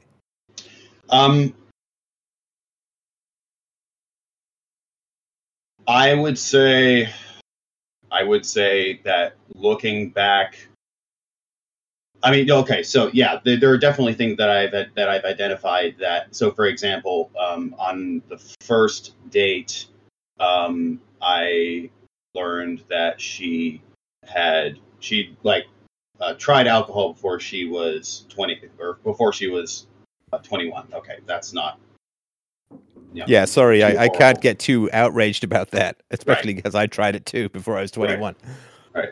I think I'm one of the few people who actually didn't. Surprise it. But Oh, good for you, man. Good for you. even though my dad was a borderline alcoholic, but Or maybe because, yeah. exactly, yeah. But and she drank beer or two on the weekend or something like that. So it wasn't really an issue. Could you do me a favor? Yes, sir. Could you tell me about the things that are issues rather than the things that aren't issues? Because again, No, last week I got a strong sense of my own mortality. Right. So please. please. I just brought that up because it became more of an issue later in the relationship. She kind of used it. No, I'm talking about the things that you could have seen early in the relationship. Sure. Okay. No, go ahead. What could you have seen? Because everybody has this story, right? And listen, I've told the same story, which was we went out for a long time. Towards the end, wasn't that great? But come on, there were signs. And the reason I'm saying this to you is not to disrespect your past relationship or your past judgment, Right. but because if you sit there and say, "Oh my God, I've got to invest a year in a relationship before I find out if the woman is sane," you know what you'll never do is fall in love again. No, yeah, absolutely. You will never fall in love again if you can't trust your judgment early on. And so we got to look back and say, what did you miss? So that you can trust yourself going forward and genuinely fall in love in a sustainable way, rather than this torture device of trying to rescue someone who's trying to bite you as you try and drag them out of the coffin, right? Exactly. Okay. What was it early on? We're looking back.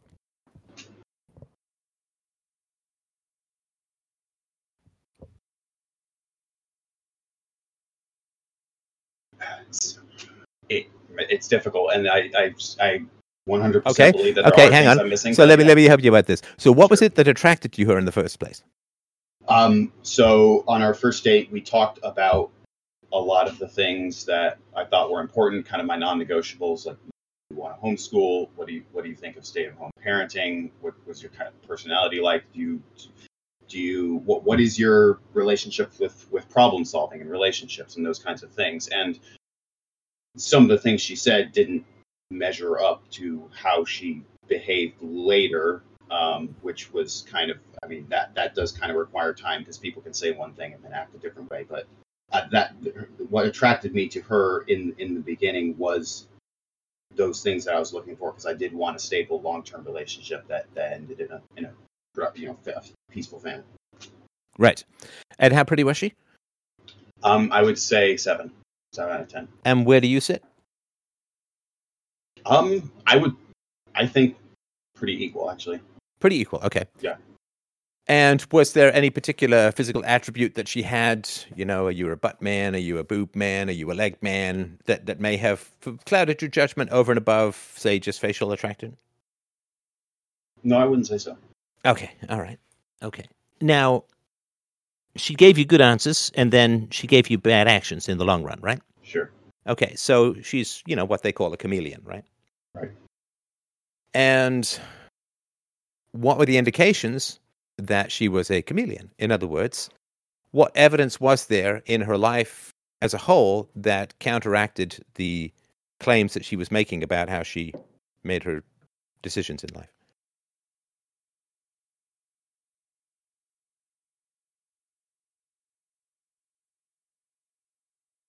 Well, so as far as the things with what she wanted in a family, I think those were pretty constant. As far as her ability to problem. Okay, so here's something. The one of the first things she said that it was in our kind of first conversations was if you have a problem with someone, then it's best to be direct and to bring it up and tell them what you want.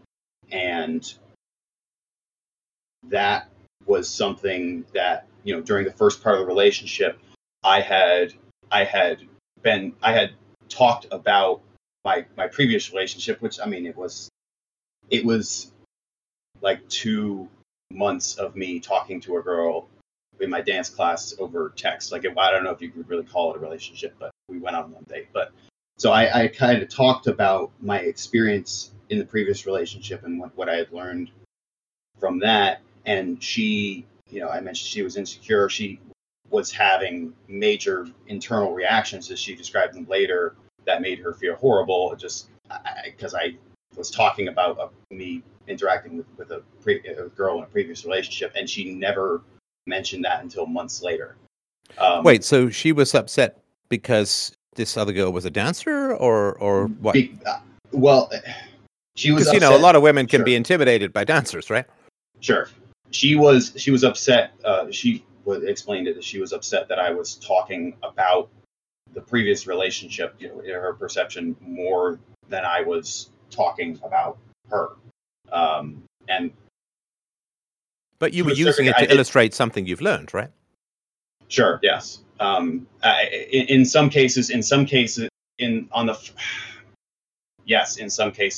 other cases, like I made a joke about like one time I was trying to get dressed in the morning and I decided to be dumb, so I tried to see if I could get dressed by jumping into my pants, and I fell on the floor like in a failed pile. So, and in the previous relationship, like the other girl had tried to do that too, and I just mentioned, that was the only other person that I. Wait, you haven't you'd never tried alcohol, but you tried parkouring your own pants? Yes. I got to admire that. That respect, man. So I didn't, think any of that at the time, and I don't think that's a wrong thing to do, or I don't think bringing that up is insensitive towards a new partner, and maybe my standards are out of whack there. I'm not sure. But so there were things like that, and then there were also but she probably had a father who cheated, right? It was actually her mother. Oh, it was her mother who cheated? Okay, yeah. So because she's seen that, right? Whenever somebody's going to talk positively about someone outside the relationship, it's going to trigger her and like that kind of stuff, right?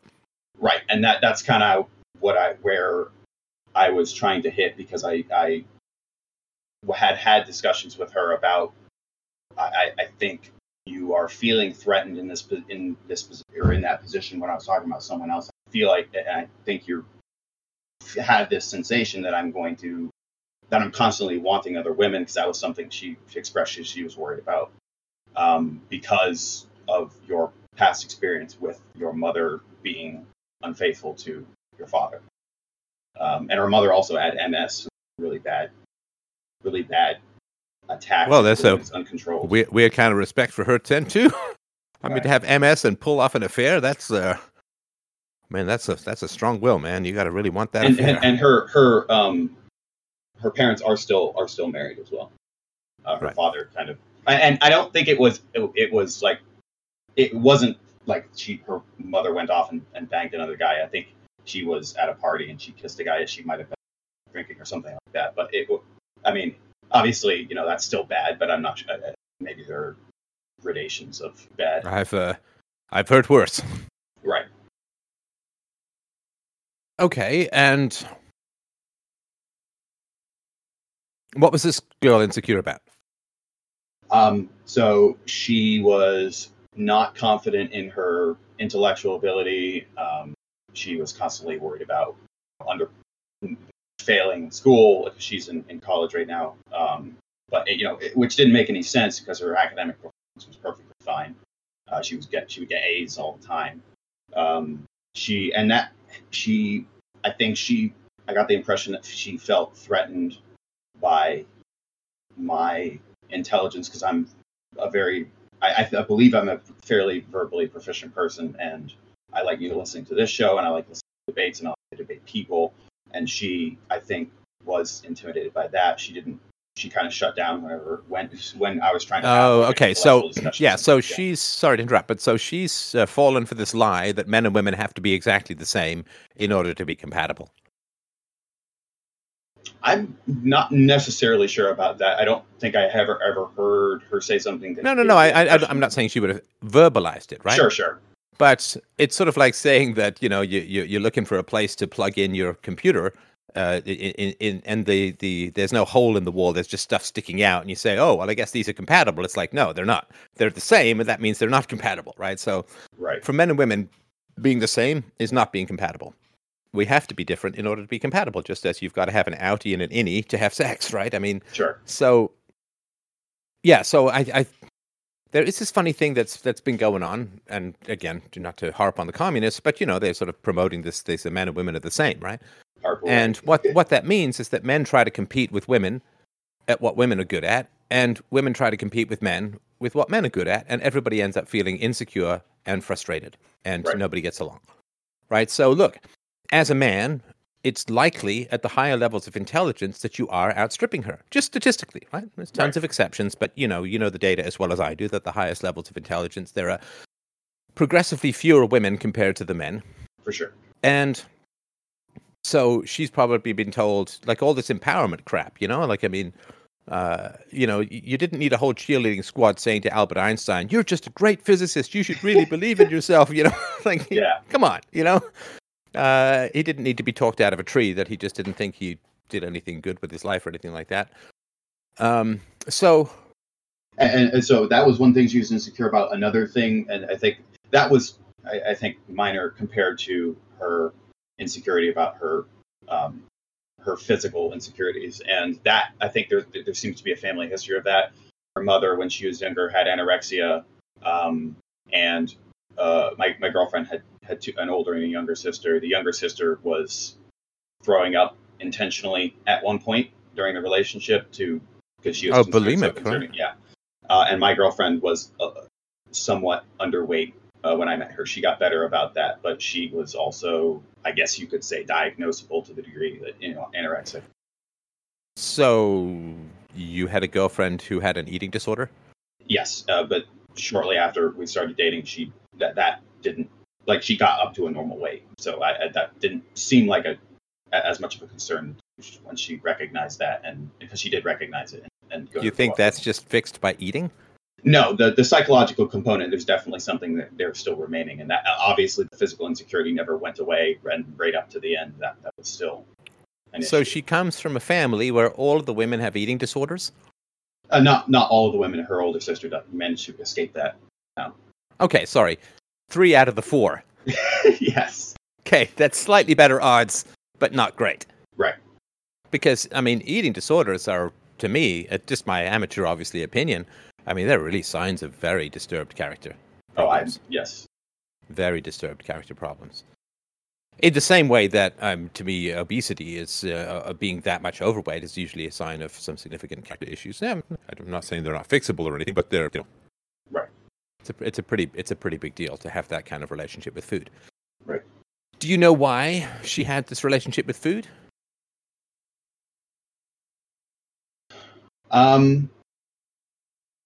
So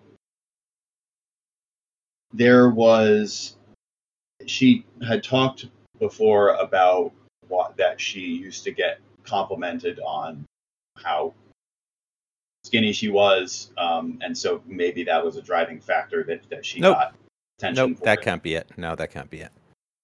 That can't be it. I mean, you know, I got complimented for my writing ability when I was a kid. That didn't mean I set fire to all of my books, right? Right. So no, that's not. You're good at soccer. It doesn't mean that you end up eating the soccer ball, right? I mean, that you don't have a pathological relationship with something that you're just praised for, right? It can't be that. Sure. No, and I don't. Yeah. Because then, heaven forbid, you praised your child, right? Right. Yeah. I'd like to praise you for this, but I don't want you to go insane about it, right? So, no, it's not. It's not that. Well, I guess I know that that's not like the where it set off, because obviously her mother had an influence in and there was a book I read, Healing the Shame It Binds. I think we actually read it together. We had it recommended by my therapist, and we kind of went through some of it. And one of the things that we kind of stood out for us was an unresolved issue in a parent will be kind of unconsciously transmitted. And I know you've talked about that as well, but unconsciously, that shame will be unconsciously transmitted to the child in a lot of cases. And so I think that was obviously a factor there. But as far as her needing validation from external sources, that seems to be, because we constantly but we all need we all need validation from external sources. I mean, that's, you know, the Howard Rourke is a fictional character, right? I mean, we all need validation from external sources. I mean, sure. So, you know, I need some donations. I need some praise. I mean, I'm not going to pretend to be some sort of man island in interstellar space. I don't care what anyone thinks. Of course, it's not true, right? Sure. So, I mean, that's not. I mean, I'll just tell you, this is probably not true, but I'll just tell you, for the sake of full disclosure, as I always do, when I see body dysmorphia, when I see bulimia, anorexia, boom, sexual abuse. Because why on earth would somebody want to make themselves that unattractive? It's the same thing with obesity. I'm not saying it's always the case, obviously, right? I'm just saying that's where my mind goes.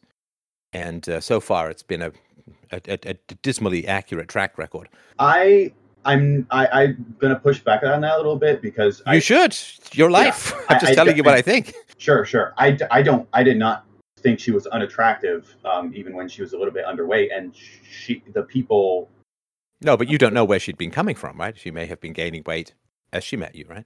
No, I actually do know that was the lowest that she was around when I met her, and her she would talk about, you know, her sisters say that you are like her older sister would say you are attractive, you know, like she would compliment her when she was thin, you know, with a little bit thinner. She had an issue with it when she got to her lowest. But so when people were saying that, you know, you're attractive, you look good when you're thin, I don't think it's the same thing as I'm going to make myself obese and unattractive so I can avoid the attention. You know what I mean? I'm sorry, I didn't follow that last part.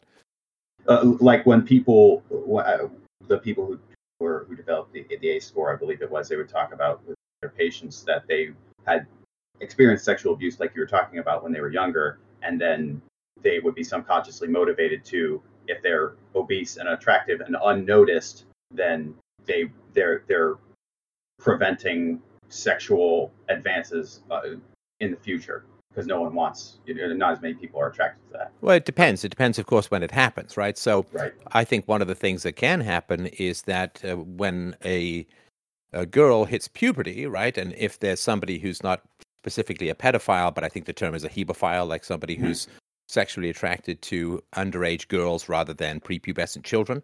Sure. Then, because, you know, what does starving yourself do? Well, it gives you the body of a girl. Right. So to me, if there had been, and it doesn't have to be outright sexual abuse, it can just be a sense of threat or a sense of danger. Sure. But if there is a sense of danger or something like that happens around the age of puberty or shortly thereafter, then I think there is a bit of an unconscious motive. It's okay. Well, if breasts and hips are dangerous to me, then I'll just starve them off. Fair. But no, I mean, obviously, you know her. I don't. I'm just telling you what my thought process is. But it's got nothing to do with what is true. Obviously, I'm not able to rip through space and time and discover what happened to her in the past. I'm just telling you that, and the reason I'm saying this is, again, not to prove any kind of thesis, but to give you a sense of how deep these character disorders can go, which hopefully will give you some sense that you didn't fail in trying to solve them. Sure. No, and I definitely see the connection there as far as the sexual abuse and the anorexia manifesting. That doesn't surprise me at all that those two would be related. She and I had talked about that, had a conversation. Is there any, pretty early on, is there any abuse that happened? And she said no. She obviously could have been falsifying that, but I don't think, we're still friends now at this point. It's not something that the relationship didn't end in a giant explosion. You cheated on me. Right. And listen, I mean, I do these calls all the time, and sure, I have to rely on what people say. And by that, right. I don't mean you. I'm sure you're telling me the truth, but you have to rely on what people say, because the moment you're in a relationship with someone and you don't believe that they're telling you the truth about important things, it's really not a relationship anymore. It's something else, right? Yeah. Something else, right? Okay, so, but the sort of eating disorders and so on, they go very deep into the psyche, and you can no more fix that than you can do appendectomy with a pair of paper straws, right? I mean, you just even experts are generally baffled by these kinds of characterologic disorders or like borderline disorder and so on. Like, they can be managed to some degree, but they can't be fixed. And the reason I'm saying that is, once you get a sense of how inaccessible personality disorders are to language, you will stop trying to use it to fix them. Right, and that's one of the things that I've extracted. That's an obvious thing that I'm going to look for in the future, as far as it's one of the first boxes I'm going to check. Yeah, find someone you can change. Yeah, find someone you can change, but not someone you have to fix. Right. Yeah. Exactly. Right. I mean, I remember dating a girl who wanted to get into a particularly challenging industry, but was very nervous to make phone calls. She was very shy about making phone calls, right? Mm. And it was like, then you shouldn't be doing this, because this is not your thing then, right? Right. This is not your thing. And it really is, when you meet a woman who's just competent, I got to make a phone call, I have to go pick up the call, make the phone call, that kind of stuff, right? It's like, breath of fresh air. Look at that, you're competent, right? Like, I talked about this woman I dated who was studying to be an engineer, and she had really bad exam anxiety and didn't do particularly well, although she was smart for sure. And it's like, okay, so you shouldn't be doing this, like, if it's going on year after year, and it's, exams are nothing compared to the stress of actually having to have a bridge that stays up. It doesn't get people killed, right? So, this is just not your thing. You should go be a mom and enjoy that. You don't have to be an engineer, right? But I think she'd been pumped full of all of this STEM stuff, Right, yeah. Take one for the sisterhood and all that. And it's like, it's just garbage, right? Watching her trying to build a bridge would be like watching me try to give birth. It's just not how things should be shaken out. So, okay, so when did you find out about the family history of eating disorders? Let's see. We started dating in September 2018, so it was probably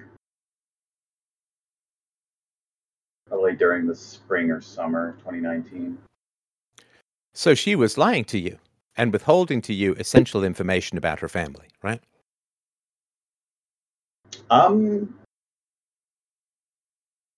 I never asked about it, and I know what you're going to say. Omission is still dishonest, but it's not. No. Come on, look. If you guys look, are you Christians? We come from Christian culture. We're not like spiritually Christian, I would say. Okay, but Christian values, though, right? Sure. Yes. Good. Respect, man. More power to you. So when it comes to Christian values, as you know, dating is generally with the goal of marriage and children and family, right? Yes. Okay. So if she withholds from you important information about the family that you're aiming to marry into, that's very important. You know, it's kind of like if I sell a car and I've just cut the brakes, right? And the guy drives off and crashes it and he gets mad at me and I said, "Hey man, you didn't ask me if I'd cut the brakes." Specifically. Right. So I didn't lie to you. It's like, yeah, you did. Right? Because, I mean, bulimia and anorexia are pretty severe. Like, people die from that stuff, right? Sure. It's a pretty severe mental problem. And did she talk about her mother's MS? Yes. That was. Okay. So she can talk about things. Yes. She just didn't talk about the other things. 3 out of the 4 women have significant eating disorders. Right. Right. And actually, the just as a addendum to that, her younger sister who was throwing up, that only happened a few times, so it wasn't, and that was in the middle of our relationship. So she told me about it while it was happening, a couple weeks, and then that, to my knowledge, that. Wait, in the middle, or because you said you started dating during in September and it was spring and summer? That doesn't seem like quite the middle to me. That you found out about this family stuff. No, her younger sister, like, it was going on for a couple of weeks. Like, it was a short course. She did that because she was concerned about her weight, and then it didn't happen anymore, as far as I'm aware. Right. Okay. But understand that you got to have a higher standard for someone Absolutely. you're dating. Right. I mean, I made it a policy pretty early on to say to women, "Oh, what's your family like? It's bad." Right. And we actually just talked about her family on the very first date and kind of heard the issues she had. And I think this was around the time I had been listening to you for a couple months, month or Okay, two. now I or get 3. this, and look, good for you, man. We're trying not to talk about the things you did right. We're trying to figure Sure. out what you didn't see so you can see it next time. Yes. All right. So she talked to you about her family. She just didn't mention. Did she mention the affair on the first date? Because that's obviously a big thing with the family, right? She did not. She did not. Okay. So she told you about her family. She didn't talk about this pretty life-changing affair, and she didn't talk about the eating disorders and so on, right? Right. So when the information began to dribble out, what did you say?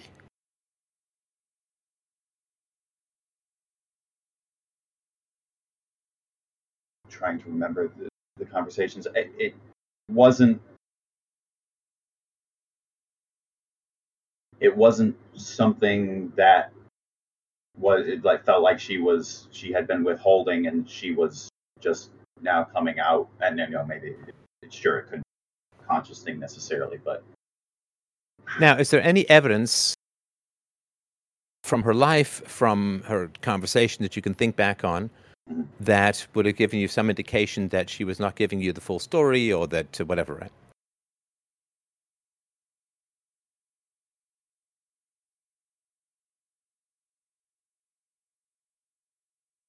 well, I had issues with her mother from from early on, just because her mother is kind of she's a part of the Church of Christ, and kind of, I guess you would say, more of a she's Christian, and she doesn't particularly care about rationalizing her positions. It's a Christian bot kind of thing, where and she and her husband have kind of a semi-tyrannical hold over the household, and it's kind of, there's just not a whole lot of negotiation that goes on. Actually, here's something that she said when we were trying to negotiate through a conflict, my girlfriend and I. She said that afterwards, because it was a little bit bumpy getting through, and she said afterwards, I'm I'm sorry that I'm trying to get better at that. Nothing changed in my household. It seemed like until someone put a hole through the wall.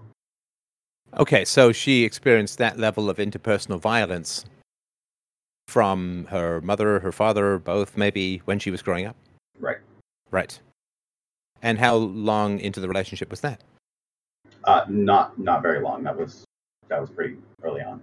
I was aware that they weren't very.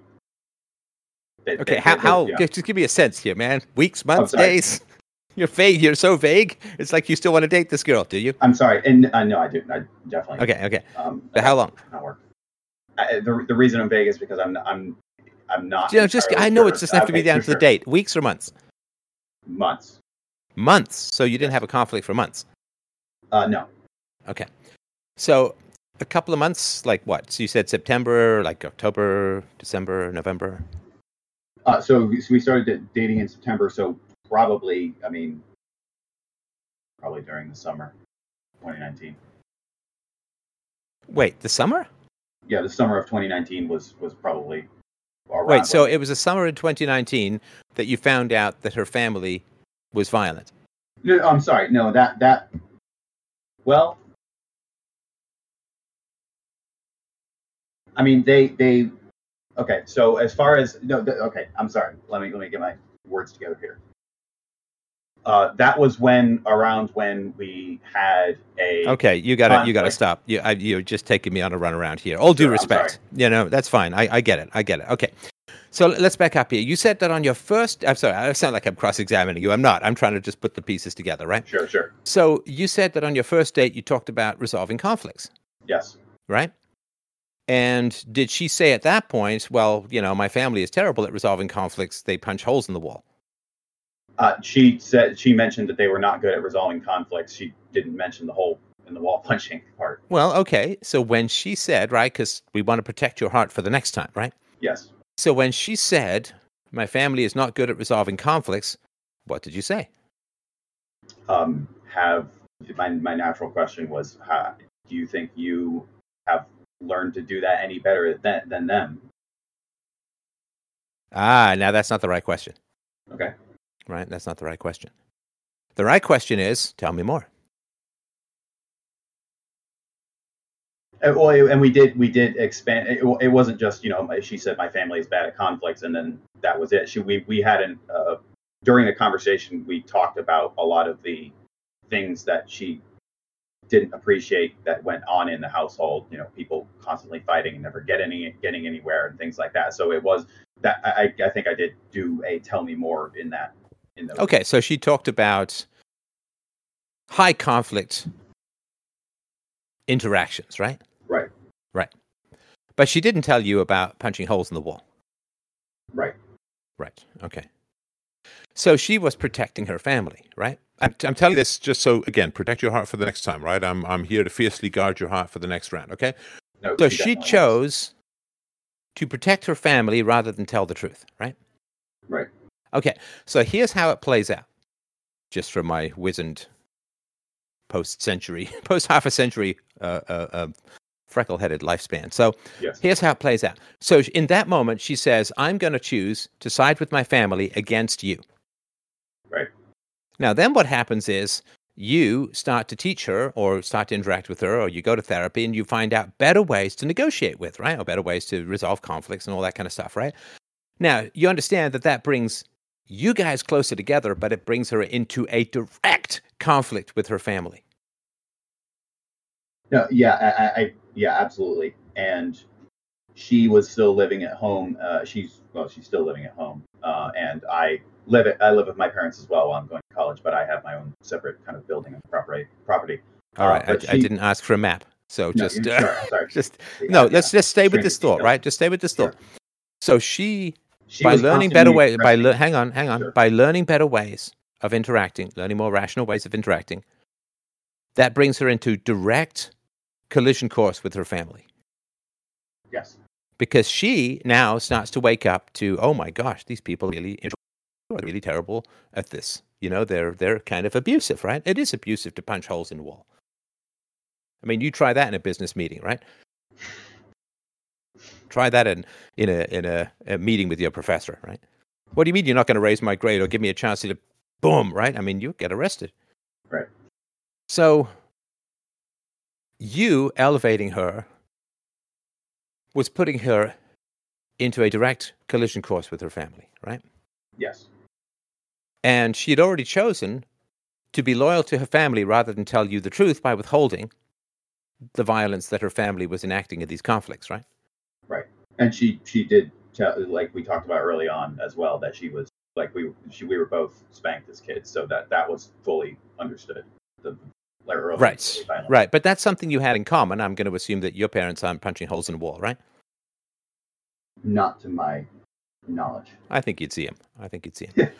Okay, so when you teach someone better skills or you manifest better skills with them, it puts them on a collision course with everyone in their life who didn't teach them those skills ahead of time or who probably actively prevented those skills from being understood. Absolutely. So you got to track that kind of conflict, right? Because if you say, hey, we got this reasonable way of interacting, we're going to reason things through, we're going to go to therapy and so on, just so you understand, right? She's then going head to head with her parents. It's not about you. Her parents were there a long time before you came along, and now they're going to be there a long time after you're gone, right? Yes. So you're like, hey, this is new, this is fresh, this is great. We got new ways of doing things, like it's just the two of you. But you're putting her in a direct collision course with people who scared the living shit out of her when she was growing up. Right. Now, I think it's fairly clear to see who won. Yeah. Because she said, I'm born this way. I can't change it. Now, what she's saying is that the family of origin is too powerful for her. Yeah. And you can't win that. And that's why it ended. Right. But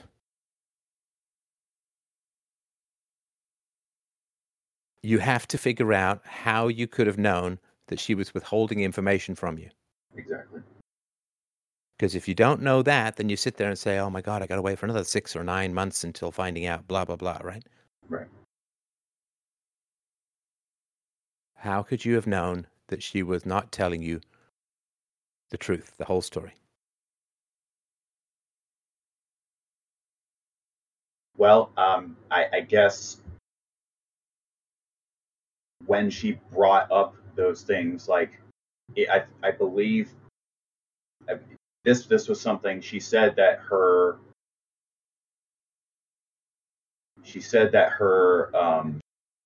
father one time, and this was only a few years ago.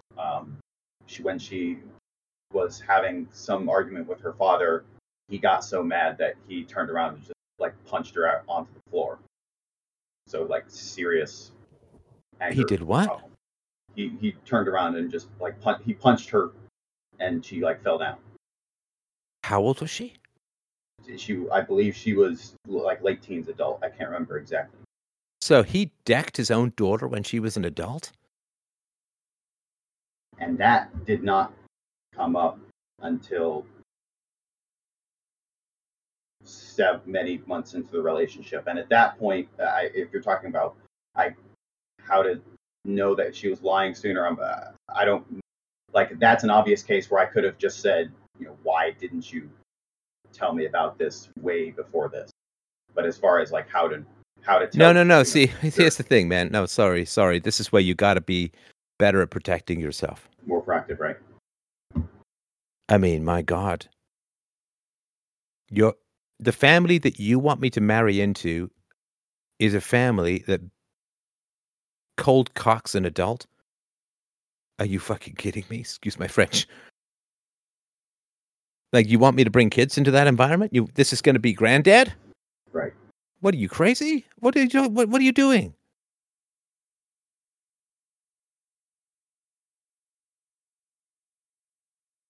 This guy punched the woman you love.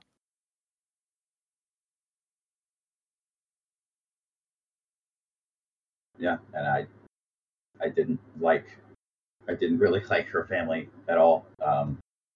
But and I should that was another point of uneasiness throughout the relationship where I was. Okay, hang on. Now, don't take me on another journey. Sorry. Did you meet him? Oh yeah. I went over to her house all the time. When did you first meet her parents? So I actually knew she was a childhood friend when we were way younger. So I knew her parents when I went over to the church that they attended when I was younger. So I've known them, not super close, but I've talked to them, over the years a lot. Or not, I've talked to them briefly from since way back. And do your parents know them? I guess so, right? They met. I mean, my father's not alive. My mother met them. She knew of them. We didn't really have. We had a family gathering. No, but when you were kids, right? I mean, I assume that your parents would have met. No, it's different church. But you were friends with this girl when you were kids, right? Acquaintances. We weren't close. We just kind of talked. Oh, okay. Yeah. And what did your mother think when she met these people?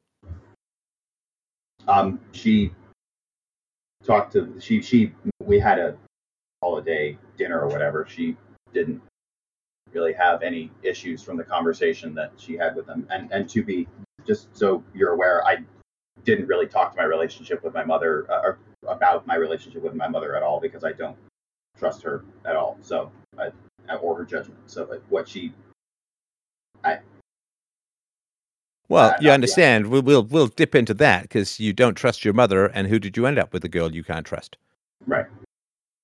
So this is the sort of self-protection-y stuff. Okay. Did you notice that the girl was unnaturally thin, or surprisingly thin, when you first met her? Was it something you noticed, or was she like Billie Eilishing, bagging it up and all that? No, she wore normal clothes, and it wasn't like skeletal. It was just like she talked to her doctors about it, or her mother had, and she was not at a weight where, if she had surgery, if she got an infection or something, her body was going to take a harder toll, because she wasn't up to a normal, like the normal recommended body weight for women that height. Did you notice that she was unusually thin? No. Okay. All right. So tell me why you don't trust your mom. So, throughout my childhood experience, I never got the impression that she ever cared or considered about what I thought or me as a person.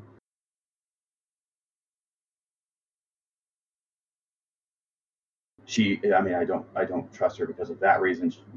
So you don't sort of show up for her emotionally, like she just is more concerned with herself rather than you? Yes. Okay. I'm sorry about that. I'm really sorry about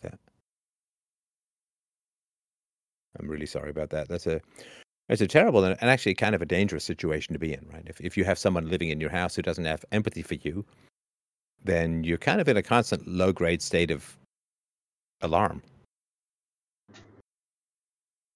Yeah. I wouldn't say that that's my emotional experience. It's just, I guess, emotional. Like I spent the majority of my time when I was younger, what I would describe as emotionally dissociated. Oh, no, I get that. I mean, I can get that in this conversation. So right. That's why I keep trying to reel you back in from abstract land. Sure. Yeah, okay. Well, you didn't have the mirroring, right? You didn't have the... And your dad? What was the story? He was adopted. I don't know anything about his adopted or biological parents. We weren't... I don't think... we never really talked about his adopted parents or met them. I didn't meet them. It's funny. It was... Okay, so he...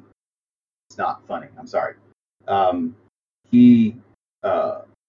When my mother and him were originally dating, my grandmother recently, over the past year or two, has kind of been talking to me about what she remembers about when my mother was younger. My mother dated, before she dated and married my father, she dated several different people, including an engineer, and she turned him down. And she instead married my father, who was in a band, and I found out recently that he grew mushrooms in his attic. Oh. So she turned down the engineer for the guy who grew in his attic. So not good judgment there. So that's kind of the background I know about him. I still don't really know that much. He was a mechanic. He and my mother fought a lot, not domestic abuse, but just like constant yelling. That's what I remember from my childhood. And so no good conflict resolution example there. A lot of anger. And then when I was 15, he killed himself. He killed himself. Oh my God, I'm so sorry. What led up to that?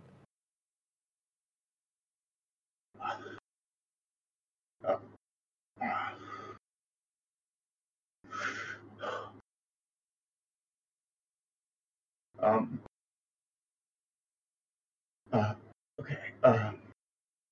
I mean, and you're a young man. It's not even that long ago. Right.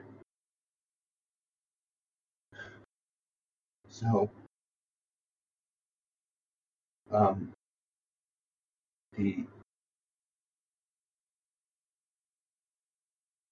think it'll make a little bit more sense if I give you a little bit more background. When he left our family, when I was, or he left, I have an older brother.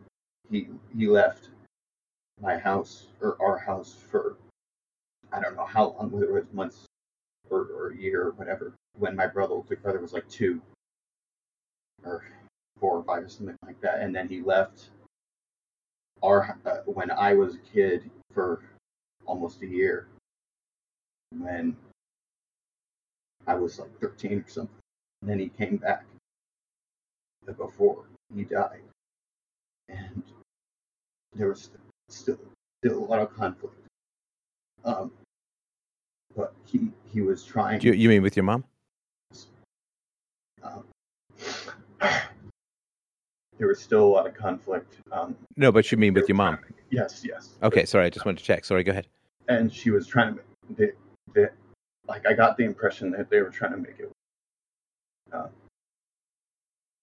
But and I think one of the things that she had told him was that she didn't want him drinking anymore. And I said borderline alcoholic before, like he wouldn't drink all throughout the day or anything. He would just drink at night, and he was never like abusive with that, but or at least that I'm aware of. But she didn't want him bringing alcohol, like drinking at home anymore. And I think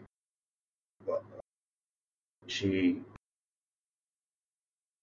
found that he had brought some beer home or something in the back of his trunk, and then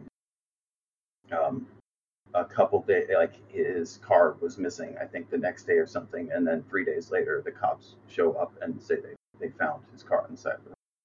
Shot himself. He shot himself? Yeah. So do you think was it that your mom kicked him out?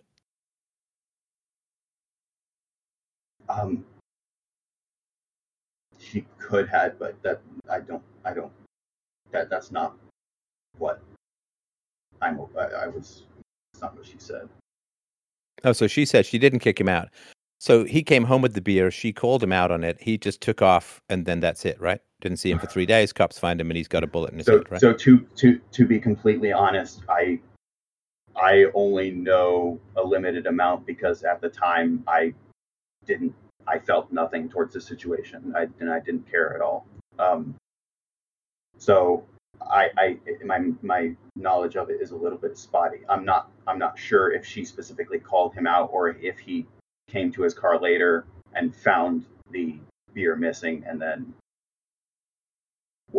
I'm not sure. Did he? I assume if he grew mushrooms, did he also use drugs? If he did, it was when he was younger. Oh, so the mushroom growing was not part of his married or fatherhood life? No. Okay. I've been up in Mag a few times. I haven't seen any mushrooms up there. Right, okay. And so he was in a band, he grew mushrooms, he became a mechanic, he became it's not a borderline alcoholic if you're drinking every day, is it? It's just an alcoholic. I suppose so, yeah. No, I think that's the definition.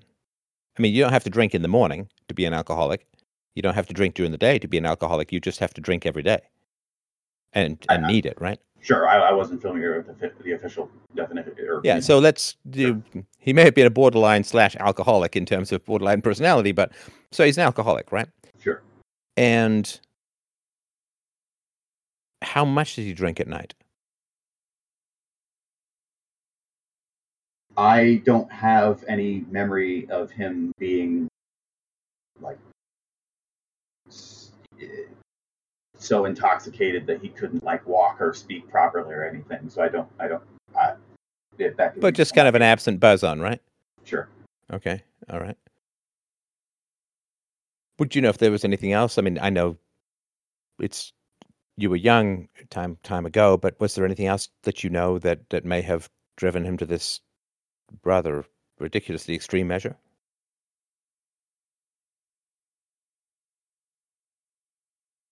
Well, thing is, I don't really know much about him. Well, you were there. I mean, you were home, right? Sure. Oh, we just hit a wall there, didn't we? Yes, I was. Yes, I was home. I'm just trying to think. Yes, I was home, but I didn't really have, I never had conversations with him to speak of. I was just, most of the time I was spending just trying to not. I mean, listen, I'm sorry to interrupt. Like, I've heard a lot of talk about suicide on this show, and I massively sympathize with you. I don't sympathize with your dad at all. That's just a topic for another time. I hate people who commit suicide. I really do. It's such a horrible, vicious, ugly, mean, destructive thing to do. You know, if you can't take it anymore, you don't want to live anymore. I don't agree with that choice. At least have the common fucking decency to make it look like an accident so people aren't tortured. That's all. I can't tell you. It's not so much the people who commit suicide. It's people who commit suicide in this FU kind of way that just leaves people scarred and traumatized. It's such a shitty way to make your exit from this world and such a stain to leave on people's future and such a terrible thing for your son to have to explain for the rest of his life to whoever. It's such a horrible, destructive, ugly thing to do that it's separate from just wanting to die, which is, I think kind of a spit in the face of the glory of life. But, whatever, right? I mean, people, they get there, right? They obviously get there.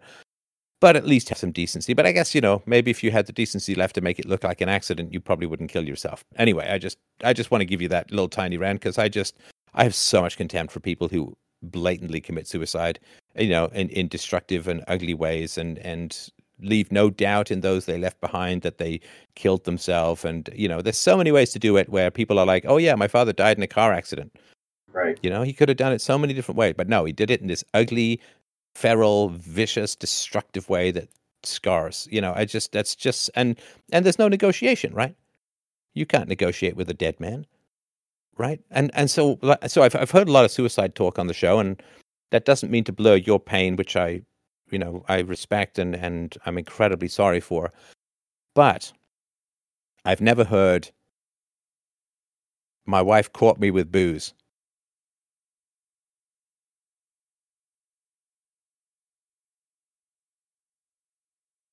Right?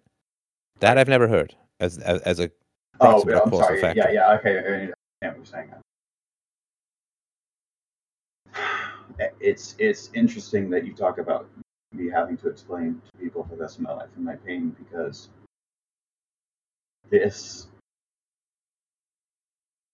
we talk about people saying things late in the relationship like your girlfriend. We've been talking for an hour and a half and I now find out your dad killed himself.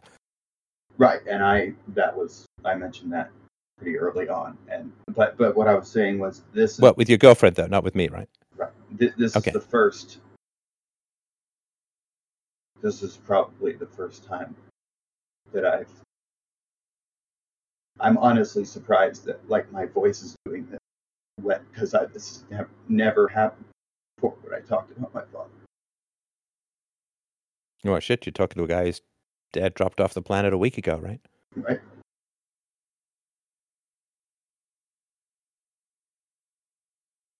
And I remember during the problems in the relationship, one of the things that I felt distinctly, man, it would be really nice to have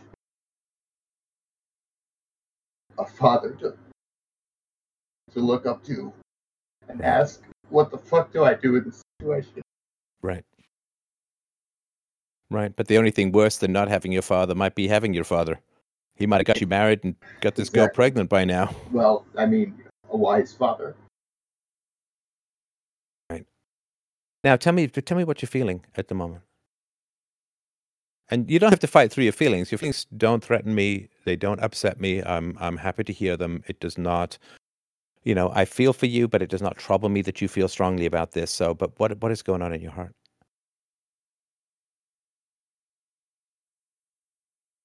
I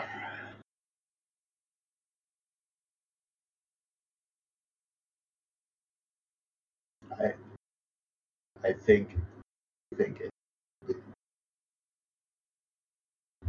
I'm feeling the void that was created by the absence of wise, empathetic parents in my life. And in this situation, obviously, my father specifically, my mother is going to go.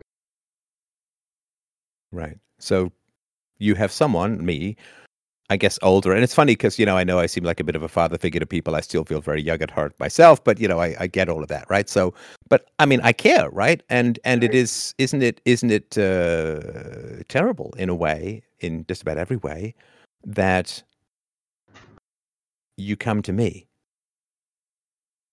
I'm glad you do.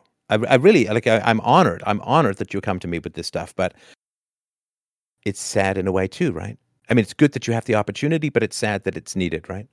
Right. Right. For sure. Right. And so I'm not going to participate, as you know, in glibness. And you caught yourself because you're a long-term listener. Like, no, it's not funny, right? Because you didn't have me jump in and say, hey, man, stop laughing at stuff that's not funny, right? Right. So I'll tell you a little something. I wasn't going to talk about this ever, but I'll mention it really briefly here. Not to distract from you, but to just say how much I get it. Sure. So someone sent me my father's memoirs, his autobiography. Do you know? I didn't even know he'd written one. I mean, was it publicized? I got it, let's just say. Okay, sure. It's 60 pages, pretty tight text, like 60 pages of not double spaced, like pretty tight text and all that. So yeah, it's a novella, right, about his life. And family history, his childhood, his career. And do you know how many lines I get? 2 out of 60 pages? 1, 0. About 3. About 3. He goes into great detail about his various career exploits and how he was frightened by a rhinoceros and it chased him, and lots of detail about all that stuff, right? But me? Maybe 2 or 3 lines.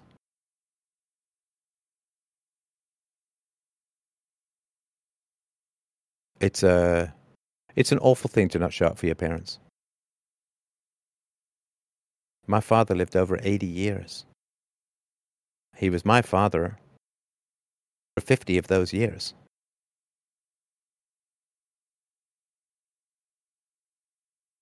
And reading about all the things that he did and all the places that he went and all the people that he met, all the great conversations he claims to have had. None of them with me. Now, I have my faults, but being a good conversationalist, that's a strength of mine. I mean, that's why we're talking, right? Right. I'm good at communicating. I'm good at talking to people.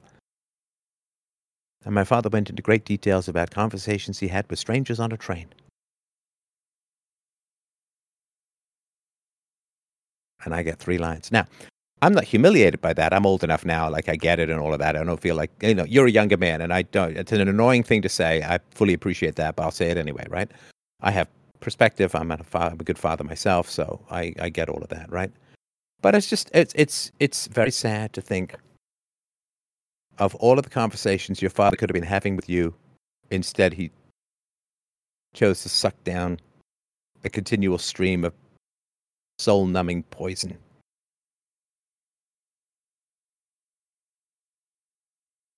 You know?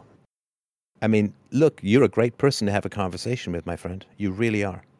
I am engaged. I am fascinated. I am interested. I am sympathetic.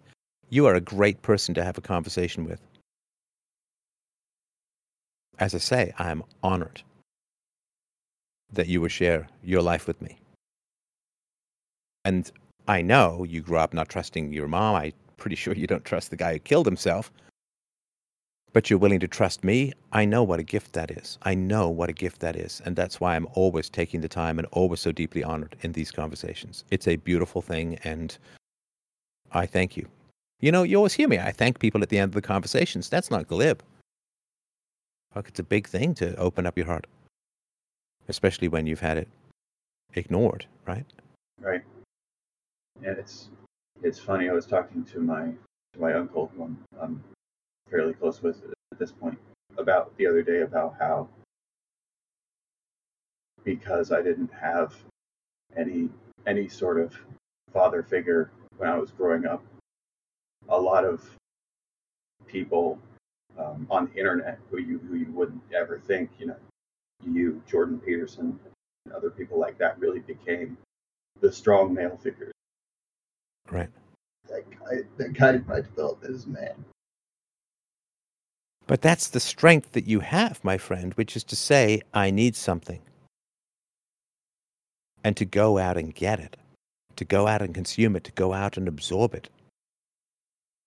I mean, you get strong father figures. I had a half-crazy Russian writer named Ayn Rand. I tried to escape my mom with a woman. At least you get a dude.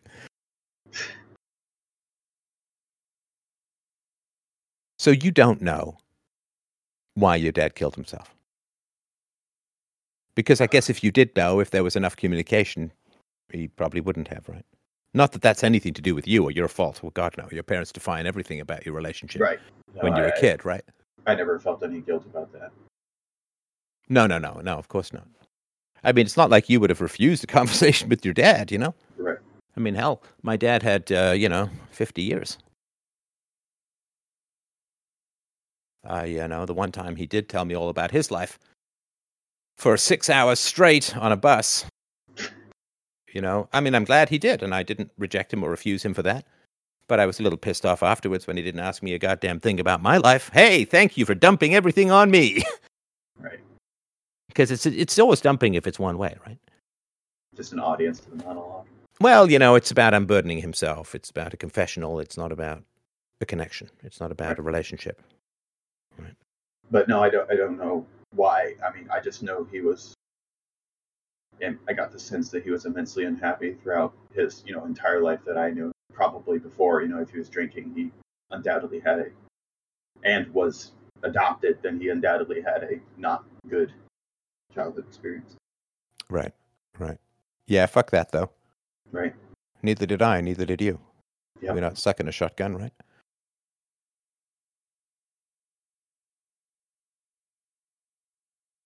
I just, my main goal is to do what my kids. Right. And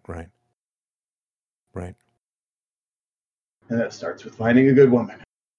It starts with finding a good woman. And it starts, as we talked about, by looking for the warning signs. Right. One question that did come up in my mind because insecurity played such a huge role in my previous relationship, and I think it seems to be fairly common among the population. I don't know if it's a generation specific thing, but I was trying to think how to identify that early on, what kind of questions to ask and what kind of responses to look for, because I think that is extremely important, especially in young women, is to identify like presence of security. I don't know if you have any. Yeah, I mean, I definitely want to get to that, and I'm sorry if I'm taking too much of your time, but No. I do want to. I don't feel like we found the landmine. I just want to circle back to this Sure. early part. When did you tell her about your family history? Very like first few conversations. Okay, so first couple of conversations, she finds out your dad was an alcoholic who killed himself, and your Right. parents fought all the time. Right. And okay, here it is. Yeah, got it. Okay, so what did she do with that information? Well, she Yeah, she expressed sympathy, I get it. But what does she do with that information? How long were those conversations? How many times did she bring it up over after you talked about it?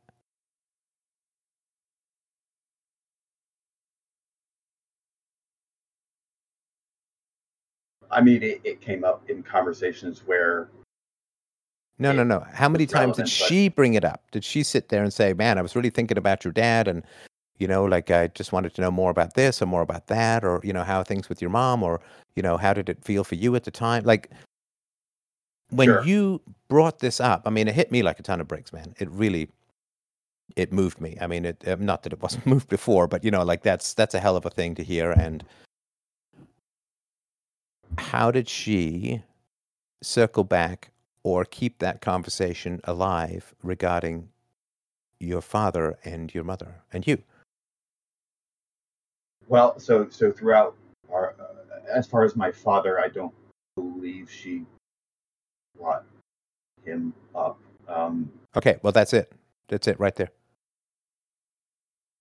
And do you know how I knew that? Because you said to me when you got emotional, which you have every right to, of course, you said, "I have not felt this before." And that means I don't think you showed up for your girlfriend any more than you did for your mother.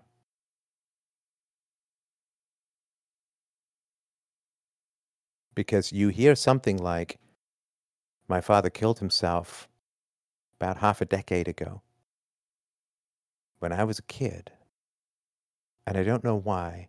I tell you, my friend, that is the beginning of a very lengthy conversation. Not that she's going to be a therapist to you or anything. I'm not talking about anything like that any more than I am. It's just, tell me more. That's a big thing, right? And she needs to figure out how it affected you, whether you have any depressed or depressive characteristics or tendencies. What the hell happened in that family? Because if she's going to marry into your family when there's a smoking grave where your dad was, even if it's just around self-protection, you understand? Right. She's got to figure this shit out and fast. Well, I mean, that's definitely what I would recommend to her if she was in a situation where I was giving advice, but she's not as. No, you're abstracting me again. Okay, let's get back to your girlfriend. Right. Okay, so you tell her, "Hey, my dad killed himself," and she doesn't bring it up again? I don't have a memory of that. You'd remember. So, right. You'd remember. So you tell her, "My dad killed himself." She doesn't bring it up again. Okay, that's it right there. And you said you did that in the first couple of dates? Yes. Yeah. No, that's it. That's it. Okay. That's all you need to know. All you need to know about the end of the relationship is right there. That she would let something like that slide. That she would let something like that go. No. That's weird, man. That's deeply, deeply weird. I bet you spent about 1,000 times more time talking about her insecurities than your father's death. Yes. Fuck that. Stop it. Do not be there for these selfish people. You are enabling them, and you are erasing yourself. Why the hell are you focusing on her when she can't even be bothered to ask you about your father's suicide? Fuck that selfishness. That's it right there. That's why I couldn't get it. It's not a presence, it's an absence. I'm looking for what's missing, not what's there, so I got a little distracted. I'm like a bloodhound with this shit, man. You know that. Yes. Yes. And it's weird that I have to see the body that's not there rather than the body that's there. It's just an odd thing, right? Okay, but you understand, right? You poured heart and soul into trying to help her with her issues. She didn't even fucking ask you about your dead dad. You got to stop that. You got to stop that right now. Because that's not love. That's you racing around. You think she's insecure? You don't even ask for equity. You don't even say to her, well, wait a minute. I told you that my dad killed himself a day or two ago, and you haven't mentioned it? Like, what's going on? What do you think about that? I mean, that's a big thing, right? I see what you're saying.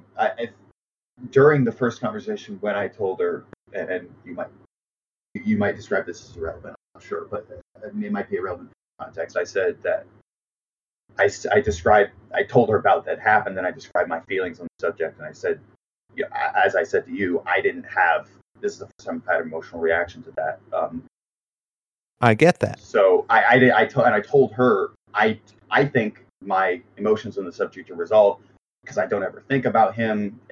When I do think about him consciously, I don't feel anything. So I think I'm good there. So, and maybe she should have continued. No. See, now that's not good, right?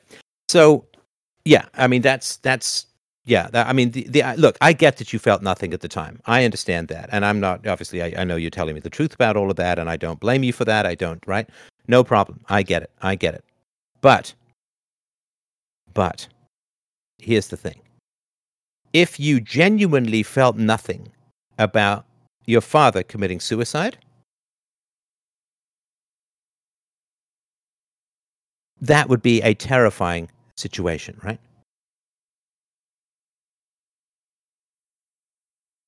I mean, if she wants to get married to a guy, right?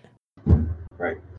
And he feels nothing about the death of the suicide of his own father, like genuinely felt nothing. Not like, at the time, or it's a defense, or I'm hoping that somebody's going to notice and call me out on it, or, like if you genuinely had no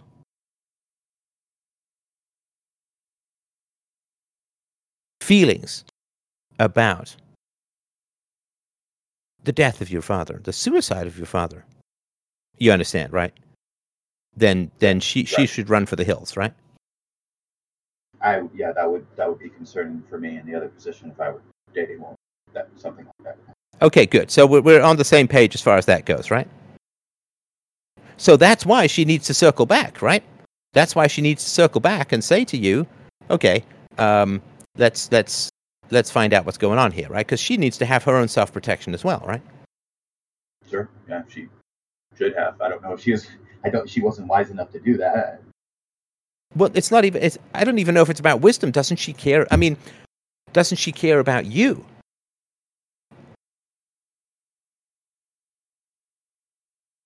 I felt like she did. Right. So there it is, right? So here's the thing, right? So you talk about what happened with your dad, which it's a reasonable thing to talk about, and I'm sorry that you have to say that. I'm sorry you can't say my dad died in a mysterious car crash. It was very sad, I mean, I'm sorry that you have to. This is a hell sent curse that he's left with you, and it's awful that he would do that to you. But if somebody doesn't really try and figure out what the hell happened and what the hell is going on with you, and then they don't care about you, and also they don't even care about themselves. if you understand, right? Because now they're getting involved with a guy who says, oh yeah, my dad killed himself and I don't care. Right. Makes sense. So that's where it is. Oh, good. I hate leaving the stones unturned, so to speak.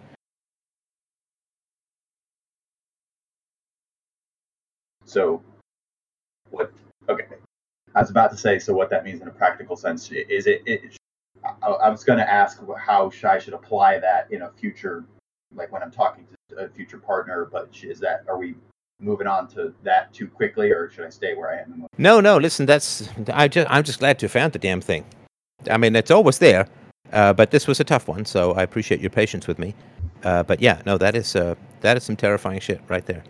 So what I should, does that means when I'm talking to a potential partner in the future that I should be looking for someone who kind of relentlessly pursues? Yeah, you should be looking to see if they care about you enough and care about themselves enough to dig in and find out what the heck's going on.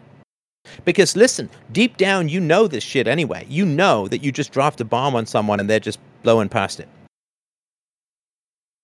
And so like that's the end of it right there. Well, right? No, I mean that you know. Like if you want to have that knowledge, that's the knowledge, right? Yeah. What did I say about my mother at the beginning of the relationship? I never got the impression she cared about me, so I guess I don't know what the fuck that was. That's why I'm saying, right? I mean, deep down, your girlfriend is as self-absorbed as your mom.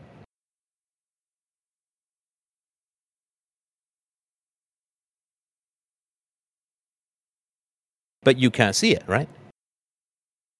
Because you're just used to it.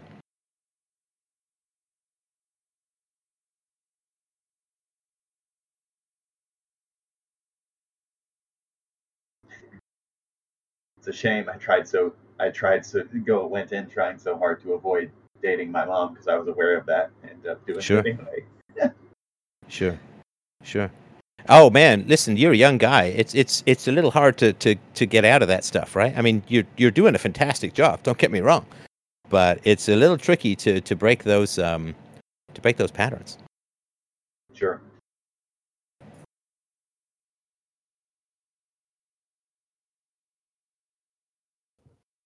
So yeah, that would definitely be my my approach. That's a hell of a thing to drop. And so in a weird way, here's a strange thing, right? Life is a little tricky this way, right? So your dad gave you a big shit sandwich, right? But he also gave you something quite powerful if you use it in the right way. My dad killed himself. And you see how people react, and that's your basic bitch filter right there. I'm not referring to your ex as a bitch, just that internet phrase, right? I know, I understand. That's your empathy bro right there, right? So you have been given, in a sense, a terrible burden and a great power. You have a superpower, like all the superheroes have a terrible burden, right? That's just how they roll. That's how the stories roll, right? And so you have a great power, as did I, right? So I said, I had a tough time with my mom. She was violent, this, that, and the other, right? And you see, people care. Do they notice? Do they circle back? Are they interested? Or do they say, well, I just wanted to respect the boundaries and I didn't want to probe. And I didn't like, okay, well, if you don't want to probe, we're not having sex. I ain't probing if you ain't probing, right? It is to be a mutual probe exercise. Yes. That's a damn good filter. Yeah, it's a really good filter. And that's how you will find your queen. Someone who cares enough to circle back. And that, I think, is what you've been looking for. I mean, I bet your mom hasn't circled back. Has she said, how have you been dealing with your dad's suicide? Maybe shortly after it happened. No, but I mean, that's not a one-time conversation, right? I mean, every attempt I've had at trying to deal with the interpersonal problems she and I have, my mother and I, it's like, it's not nails on a chalkboard, but like it's trying to draw water out of a rock. That's what I'm trying to say. Yeah. And there's never it's difficult enough while it's happening. There's never any circling back. No. So unfortunately, you have been taught that you don't matter by your mom and that your feelings don't matter. And why you became emotional with me is because you matter to me. And you should matter a lot more to the woman you're dating and your own mother. And I'm sorry that you don't. You know, I have yet to see any particular examples in general of the supposed famous female empathy. Oh, women, they're so sensitive, they're so empathetic, they're so feelings-based. You know. Maybe if you're a baby. Yeah, maybe if you're a baby, that's right. So you just need to role play a little. Just need to dress up a little. Just roll around in adult diapers and you get it all, right? You know, I mean, exception, you know, my family and my wife and all that's great. But in general, it just seems to me like a whole bunch of advertising that's not really backed up by any positive reviews from the consumers. Do you think it's always been that way, or is that a recent phenomenon? I think that I think it's more recent. Yeah, I think it's more recent, and I think it's because we're asking women to do what they generally can't do, which is to compete with men in the same arenas, and it's just burning them out. I think. But anyway, yeah. listen. Well, to be competitive, you can't really be super empathetic, I guess. Yeah. Yeah, there is that. I mean, I guess I'm competing with other podcasts by being empathetic, but yeah, I know what you mean. Sure. I know what you mean. All right, so is that a good place to start from? That is definitely a good. Well, you know, I wasn't sure. I thought I was going to bring it in for a JFK Jr. landing there, but I'm glad we touched down with wheels down. That was good. Do you have any quick suggestion as far as, you know, looking out for insecurities? Anything? No. Focus on the women's capacity to focus on you. Don't focus on them. Okay. If the woman has the capacity to focus on you, it takes a strong person to focus on someone else. Selfish people are just like black holes. They just absorb everything, right? Right. I can focus on you because I am not thinking about me. I'm thinking about you. And I'm thinking about me to the degree with which you can connect me with you. So don't worry about thinking about them. I know this sounds a bit paradoxical, but focus on how much they want to follow up and get to know you. Do they want to get to know you? It's really, really important. That's a big thing in your life. Your dad killed himself. It's a big thing, right? And you will be thinking about that. It doesn't mean it's going to traumatize you or break your life or anything. So you'll be thinking about that for a long time. And if people aren't interested in that aspect of you, man, just, you know, boogie out, man. Time to get out of Dodge. Because you are interesting. And if people aren't interested in you, it's because they know where that interest in you is going to lead, which is to conflict with dangerous people in their own life, which they're too chicken to do. Understand. All right.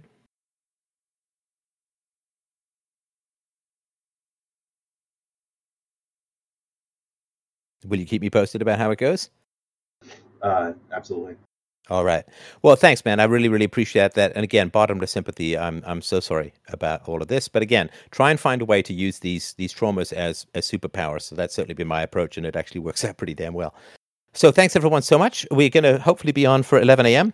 I really, really appreciate the calls, the brilliance of the questions, the openness of the conversation is a true privilege and honor for me. And I thank you guys so much, of course, as well as, you know, the fact that you're hanging in there during difficult times on Subscribestar. It means the world to me. You know, donations, as you can imagine, have kind of dropped off a cliff, and you guys are keeping me fed, keeping my internet up. So thank you guys so much. Have yourself a wonderful, wonderful evening, and I guess I'll talk to you those who'll be back. I will talk to you on Saturday. Lots of love. Take care.